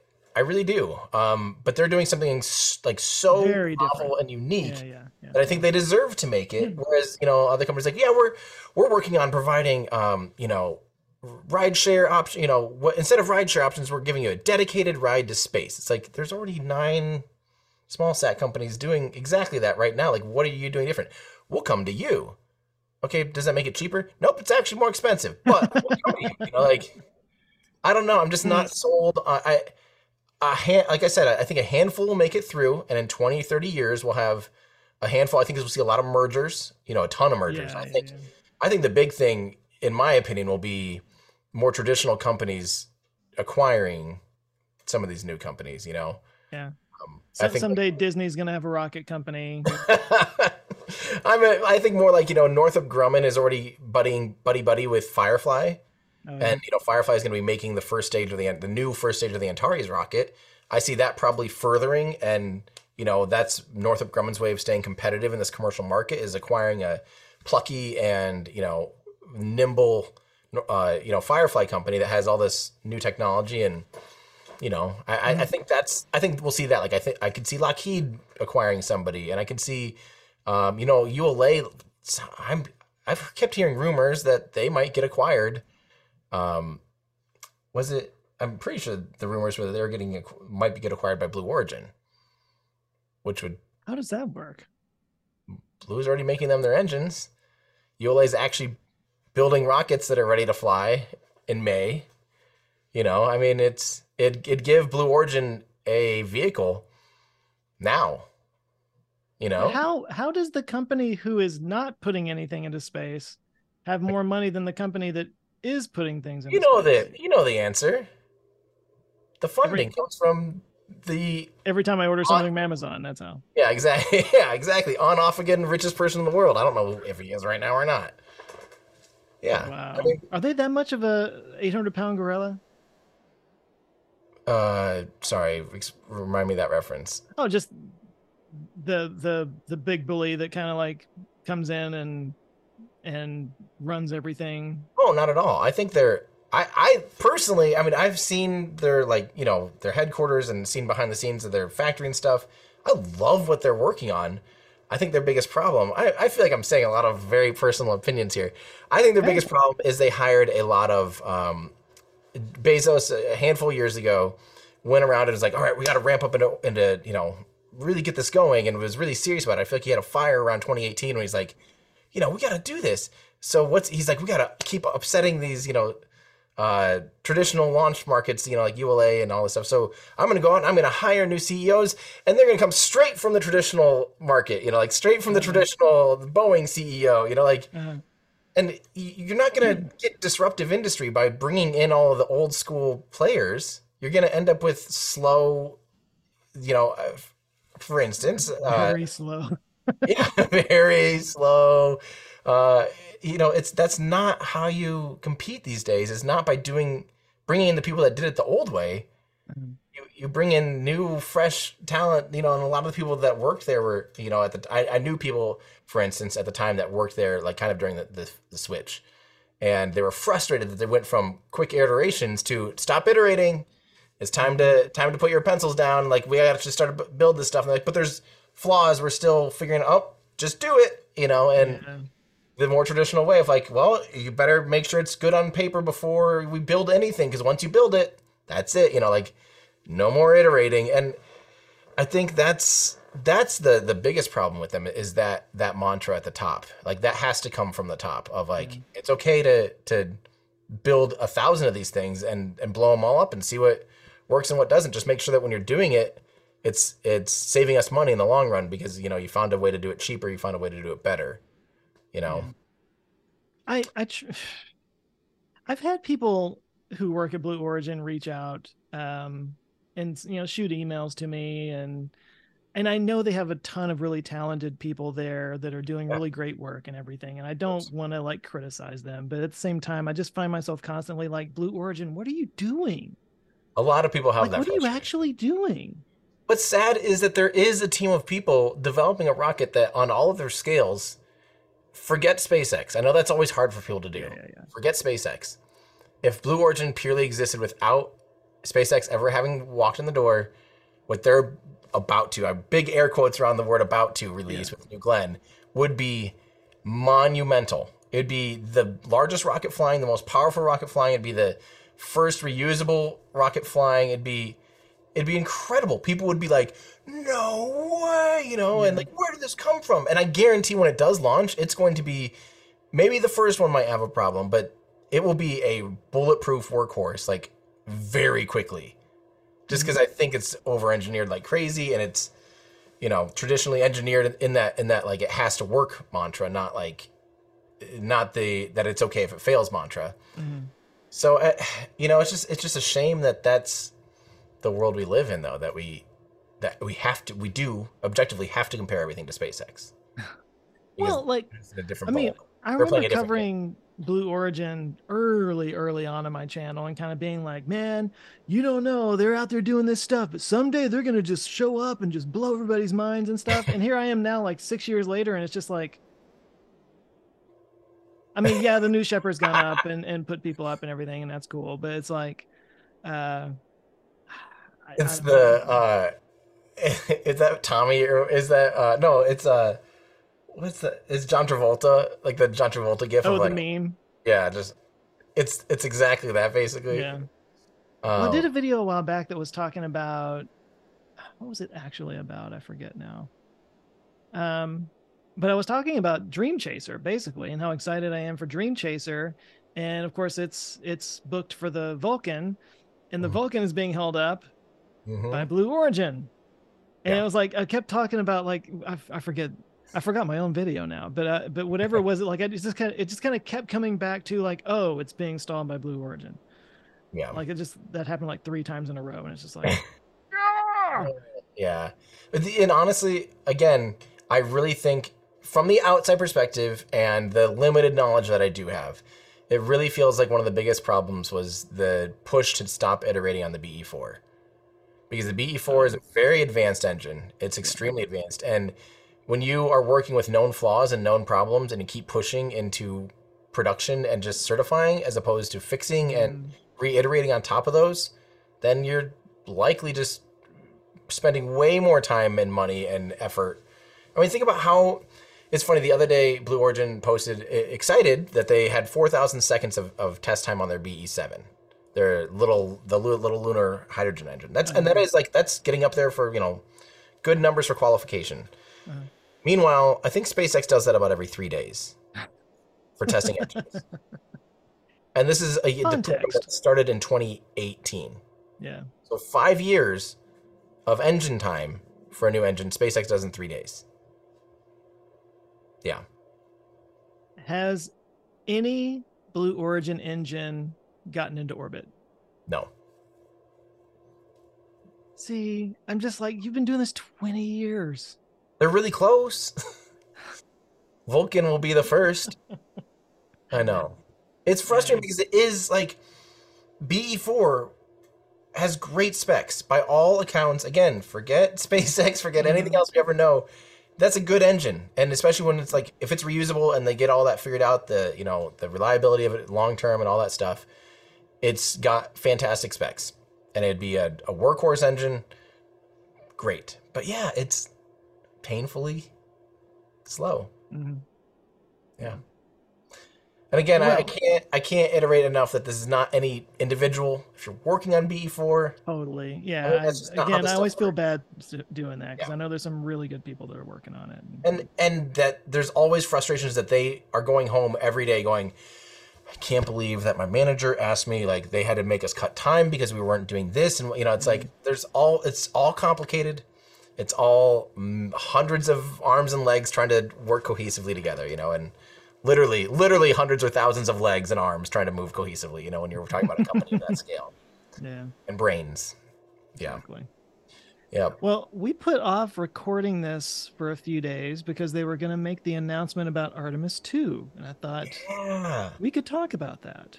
Yes, that was exciting. Did you watch it? I did. Yeah. I didn't get to watch it live. I watched it after. I was hyped. Like, literally, as it was happening, I was just like, the excitement in the room. Like, I haven't seen it. Were you there? No, just watching. Okay. I watched online too. Yeah. But like, people were cheering and screaming. Like, it was the most excitement I've seen at a NASA event, and I think the whole time. That's true. Yeah. It was awesome. It was great. What did you And think? I love the pictures that, well, there was a video. I could probably pull it up if I really wanted to, but it's like NASA stuff. But it looks like some kind of Marvel Cinematic Universe Yeah. promo or something. They're like backlit. It looks like Iron Man in their suits and stuff. I was like, dude. The portraits, have you seen the astronaut portraits, the Wait, official what? NASA astronaut portraits? I'll pull it up right now because Stunning. there are some Like people actually watching beautiful. this online. I don't know who did these. I mean, everything about, yeah, I see exactly. Like looking at this page here, look at those portraits. Are we sure that Jeremy Hansen isn't Buzz Lightyear? Look at that chin. No, I think he Look is. at that. 99% sure he is. I'm gonna have a really hard time. I mean, obviously, I don't think they look that much alike, but Reed and Jeremy to me are they like whenever I just glance at one, I don't know who it is. So I'll have to. You're right though. Jeremy is a lot like he has a very like square jaw, very Yeah. Buzz Lightyear esque. I'll remember that. Well, I feel like okay. So for the people who might be listening or don't really know what's going on, so the four people that were chosen, I'll just say it real quick. Reed Wiseman is the commander. Victor Glover is the pilot. Christina Koch is the mission specialist, and Jeremy Hansen from the CSA, the Canadian Space Agency, is the mission specialist on there. So there's four of them. Artemis 2 is going to basically do sort of, well, it's a different mission profile, but it's going to do what Artemis 1 did. That's going to go around the moon, but it's going to have four people in there. And this is like the Apollo 8 of the Artemis program. Yeah. I think that's a fair way of putting And it. it's not. It is only doing a lunar flyby as opposed to distant retrograde orbit. So it actually will not orbit the moon. It'll just be a flyby, very similar to Apollo 8. Oh, okay, cool. Yep. I suppose Artemis 1 did actually get into that weird distant retrograde orbit. Yeah. That's why I didn't want to say it's the same as Artemis 1. Yeah, They definitely did something weird with that. But Yep, very similar though. I just want to see if this will play. I don't know if people will be Also able to hear similar it, but to look at a this. Dear Moon mission that will be doing a similar flyby. The what? The Dear Moon mission doing a similar flyby. But look at this, though. Look at this know. video. It's so epic. I don't know if people can hear the music, but I can't even hear the music, so I'm just singing it in my head. Okay. And Okay, so what are the armpit things? What do you know what those are? I think they're inflatable water survival. Okay. Yeah, because these are the reason those are orange is so they stand out high visibility against water. Gotcha. Yeah. You'll notice that, for instance, Boeing's flight suit. Have you ever noticed that it's blue? Mm-hmm.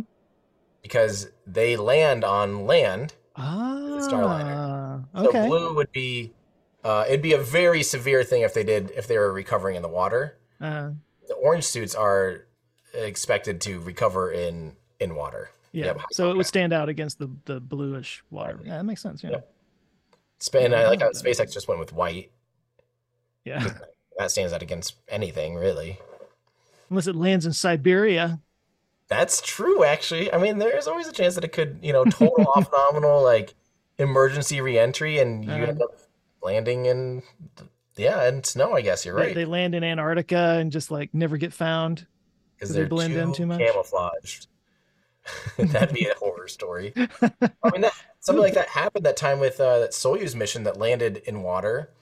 That was not supposed to land in water. Are you familiar with that one? There's only one Soyuz that splashed down, and it almost led to the loss of the crew because it was like in the middle of a blizzard in this tiny. There's like one potential, like it's a small lake, and it landed in the middle of this small lake, and it was like almost didn't get the crew out before hypothermia. Basically, like, it was just crazy, in the middle of a Siberian winter, like nuts. I need to brush up on that story, but it's crazy. I wonder if that was the inspiration for Gravity, because at the end she like lands in a lake in the middle of nowhere, and it's like, oh, that's convenient. Yeah, you're right.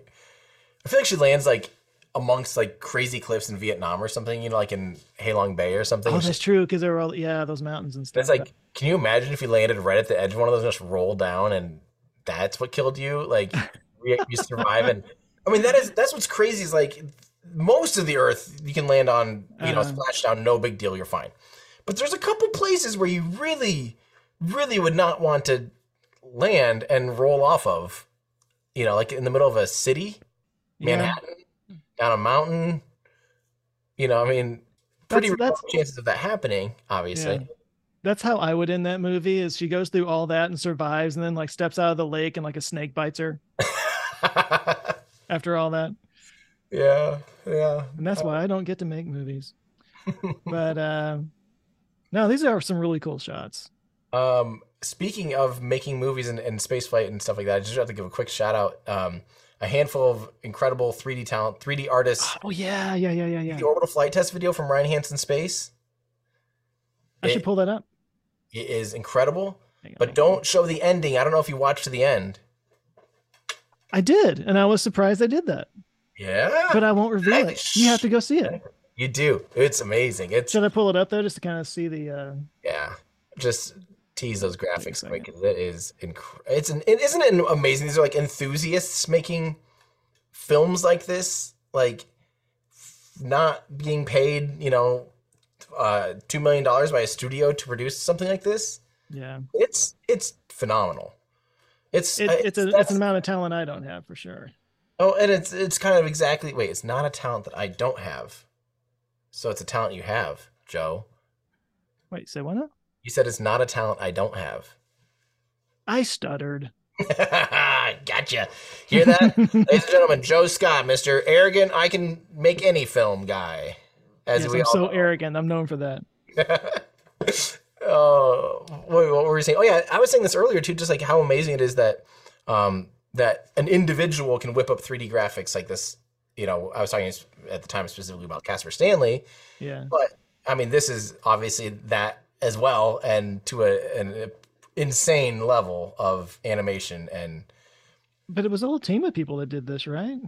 It was, so it all really is Ryan's like work, but a lot of people contributed. Okay, so yeah, Seabass, Wigan, Chameleon Circuit. A lot of people like it's cool because the community. A lot of people like someone has really done an amazing orbital launch tower render. So they already have the model. Yeah. Done an amazing this or that, and they're combining their works together, and then Ryan put it all together as this animation. And Ring Watchers on Twitter, Ryan did a different Ryan, or Ryzen, or I forget how you say his name. It's spelled funny. Did the score like on his own. The score is original. Like, it's just crazy. Yeah, it's really that's really cool though. That like several different people had made all these different models and stuff, and they just kind of combined them and made this out of it. To have somebody look utterly, frankly realistic, like as good as. That's what we want to see. I mean, it's honestly as good of a render as the official SpaceX, or in some ways better than the official SpaceX, and all these little details. I mean, the storyline and like the fact they show like the screens and stuff, and and mission control, and I mean, it is. I was blown away. The mist coming off of it. Exactly, and I'm not saying like I didn't have high expectations, but I put it on thinking like, yeah, they asked me to watch this, and I follow their work, I follow Ryan's work, and I was excited and like this would be cool, cool. That's neat that they made it, and I'm like, 18 minutes, and I'm thinking, I don't know, and I watched every second of it. Well, yeah, I was like, why do you need 18 minutes to show a launch? Because they're usually like just a few minutes long or something. But they kind of told the whole story here. It's amazing. Yeah, really impressive. Although I'm pretty sure they're not going to try to catch the booster on this first launch. Right? And S24, which is specifically labeled here, also has the payload bay door. He said that he just decided to tell a story out of it. And yeah. So. Oh! Look at us nitpicking some other creator. Look at that. Yeah. No, and it made for a more compelling storyline, I think. To have someone did say it would have been really ironic. So for a little bit, they're showing like the flexing and like the preparing of the arms for the catch. Mm-hmm. They show and tease the re-entry and everything and make it feel like it's right about to catch. And then all of a sudden you just see way off in the distance the booster fall like in the water. That would have been funny. Yeah. Were you saying in the video that came out today, you were saying something about that you actually wouldn't see the flame that much?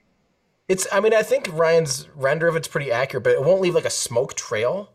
Like a kerosene rocket leaves a reasonably dark trail. Obviously, like solid rocket boosters like the space shuttle. So if you can't find it in the sky, you won't have like a line to be able to point to. You know what I mean? Oh, okay. That's kind of what I meant. I realized I maybe worded it a little bit ambiguously, like. But the flame itself, you'd be able to see. Yeah, it'll look a lot like that, I think. Yeah, What's funny, so Relativity just launched a week ago or whatever. Yeah. First Methalox, well, not the first one. It didn't make it to orbit, and neither did the Chinese one. But one of the first rockets, orbital class, Methalox rockets to get into space, I guess. There we go. That's a fine definition of it. The photographers out there and the people that watched it in person said it was really dim. Oh It yeah. was not bright, which is fascinating. I guess it makes sense. There's not most of the like the bright stuff that we normally see coming out of exhaust is carbon being burned, and it just burned True. bright orange. And so there's not almost any, there's a little bit of carbon being burnt in CH4. But yeah, it's pretty that, I mean, and like also that's a small class rocket. It's not, Yeah. it's not the biggest, most powerful rocket to ever fly, but I just don't expect it to be that bright either. I don't know. I guess we'll see soon. Well, I will stop just giving away Yeah. their Yeah. entire Don't, thing here. I know, But especially because I'm sure the screen recording is like 2 frames a second too. probably, yeah, Slideshow. probably. So whoever's watching this is like I seeing a was like, this is slideshow. terrible. What Yeah. are you talking about? Why did they said it was good? But no, actually, so the funny you mentioned relativity, that was to me the most well, okay. Everybody's focusing on the 3D printing part of it, which is really cool, obviously. But like to me, it was like this is the first time we're really going to see a methane powered rocket go off. I mean, I guess the Chinese one, but I hadn't seen that one yet. And I was like, that's what I wanted to see, because I know that's what Starship is going to look like, but times 50 or something, and I thought it was really cool just seeing that blue flame. Like I mean, I've seen a lot of rocket launches, and that was different. That was new to me. Very different, and the pictures too. Yeah. Night was a bad and a good thing. You know what I mean? Like everyone wants to see the beautiful daytime shots, but I'm almost thinking like, I don't know if you'd hardly see the flame on that thing during the day. Like it was dim. It's not a bright. Well, like the space shuttle, the Delta. Okay, it's funny because I don't know if the space shuttle's RS-25, right? Does not burn any carbon. The actual flame coming out of the main space shuttle engines is virtually transparent. I don't know. I would love to see a vehicle fly just on. I'm trying to think right now if there has ever been a hydrogen-powered first stage that does not have an ablative nozzle because the Delta IV Heavy is hydrogen first stages and Delta IV, but it has a ablative carbon nozzle, so it still shoots a bright orange flame because it's ablating that carbon nozzle.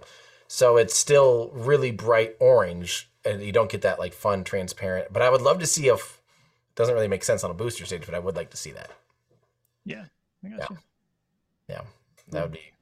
I'd just be curious how much dimmer it is, or compared to methane. I think methane's brighter, but nothing beats Carolox. Carolox is like.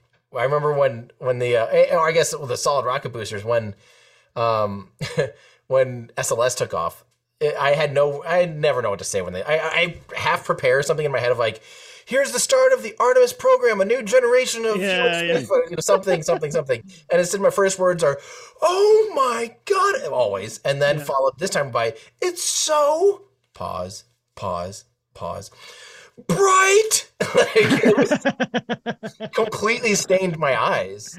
How bright those solids burned. I mean, it was at night too, wasn't it? It was at night. Yeah. It was I could hardly I intentionally kind of started doing this a little bit so I wouldn't strain my eyes, because by the time after booster separation, I had a really hard time seeing the really, really dim core spot. Big time. It was it was a stain. Like the center of my whole vision was blurred or blinded, it was crazy. That was the brightest. I mean, Falcon Heavy too is surprising even during the day. I haven't seen a Falcon Heavy at night. But it's surprising how bright the flame is. I'd be curious though. I'm really excited to see Starship. I wonder how it's going to compare. Yeah. I think it's time to wrap this up, because we've been going for a while. I'm not trying to be Lex Friedman on you here with a 5-hour podcast. I don't know how you could speak the next day after all that. My voice was sore. Yeah. That was cool though. He does cool stuff. Yeah. But dude, we need to get together soon. Yeah. Somehow, some way. Well, you need to come down to Austin when I'm there, because I'm there often, and we need to hang out and have a weekend or something. Totally. I invited you that one time. Granted, it was last minute, and what was my deal? I think you had for some reason. I think you had either family over or plans. Oh, it was New Year's. It was New Year's. Oh, okay. I don't remember. I think you already just had plans. I was like, oh, maybe I should have thought of this before, 3 days before, Well, I'll tell you, there's was I telling you about the luxury bus line? Yes. Well, I know we talked about it actually. I think the last time we were on does that go between Dallas and Austin? I think they go between, I took it from Houston. So there's a Dallas Houston, there's a Dallas Austin, and San Antonio, I believe. No way. That's sort of Dallas triangle or that Texas triangle kind of thing. Keep going. I'm just saying, like, that's kind of where I am now. If I ever go down to Austin for something outside of like seeing my wife's family, they live in Georgetown, but I mean, it's like flying first class, and you can like work, and it's just it's pretty cool. I was gonna say the other thing. I did this the other day. I got stuck in Dallas, and I had to get down there for South by, and American wasn't rebooking me until like over 24 hours after I was supposed to originally arrive, and I'm like, I can't do that. And South by or Southwest's tickets were like 500 for that leg. I should have just rented a car, but it was really late, and I was like, I'm not gonna do this. So what I did is I booked with JSX. Have you heard of that? It's like a small charter almost.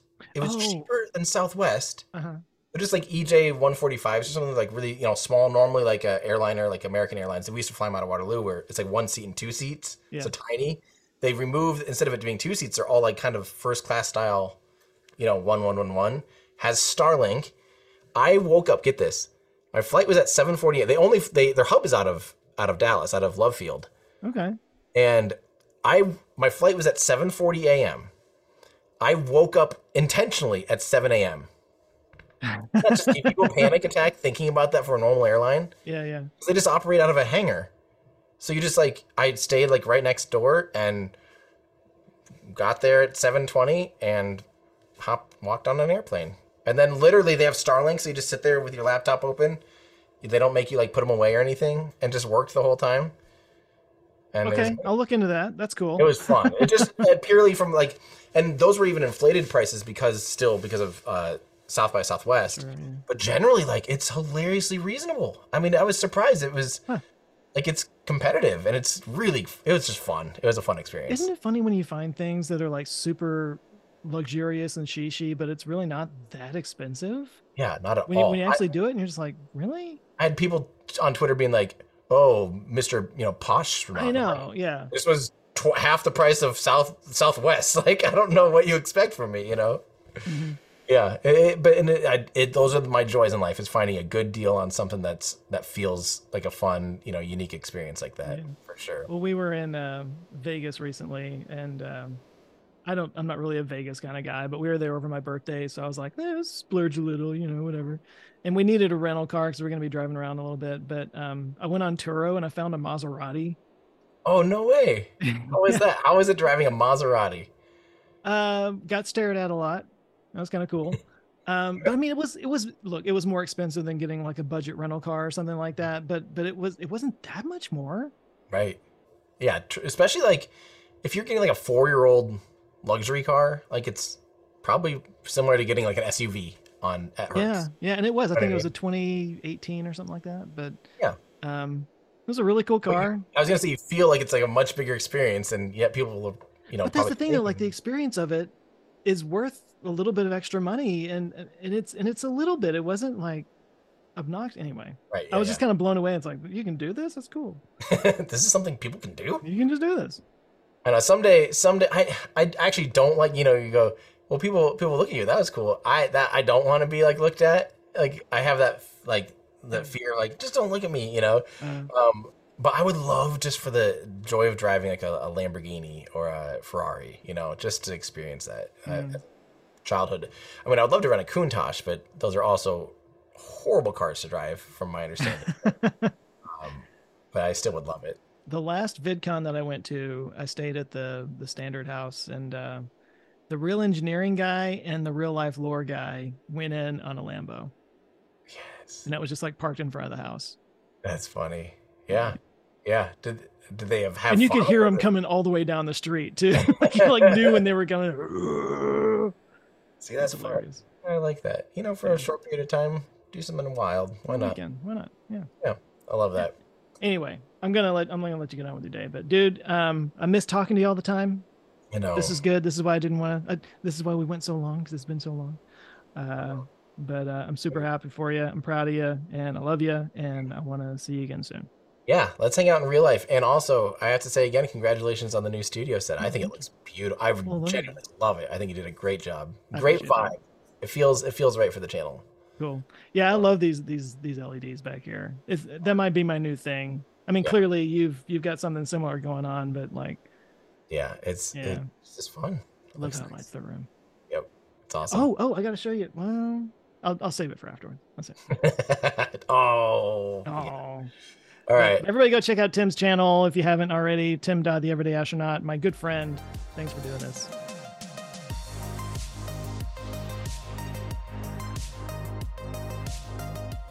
Hopefully this whole episode isn't completely out of date by the time it comes out, because the Starship maybe has already gone up. Or hopefully it has. I don't know what I want right now.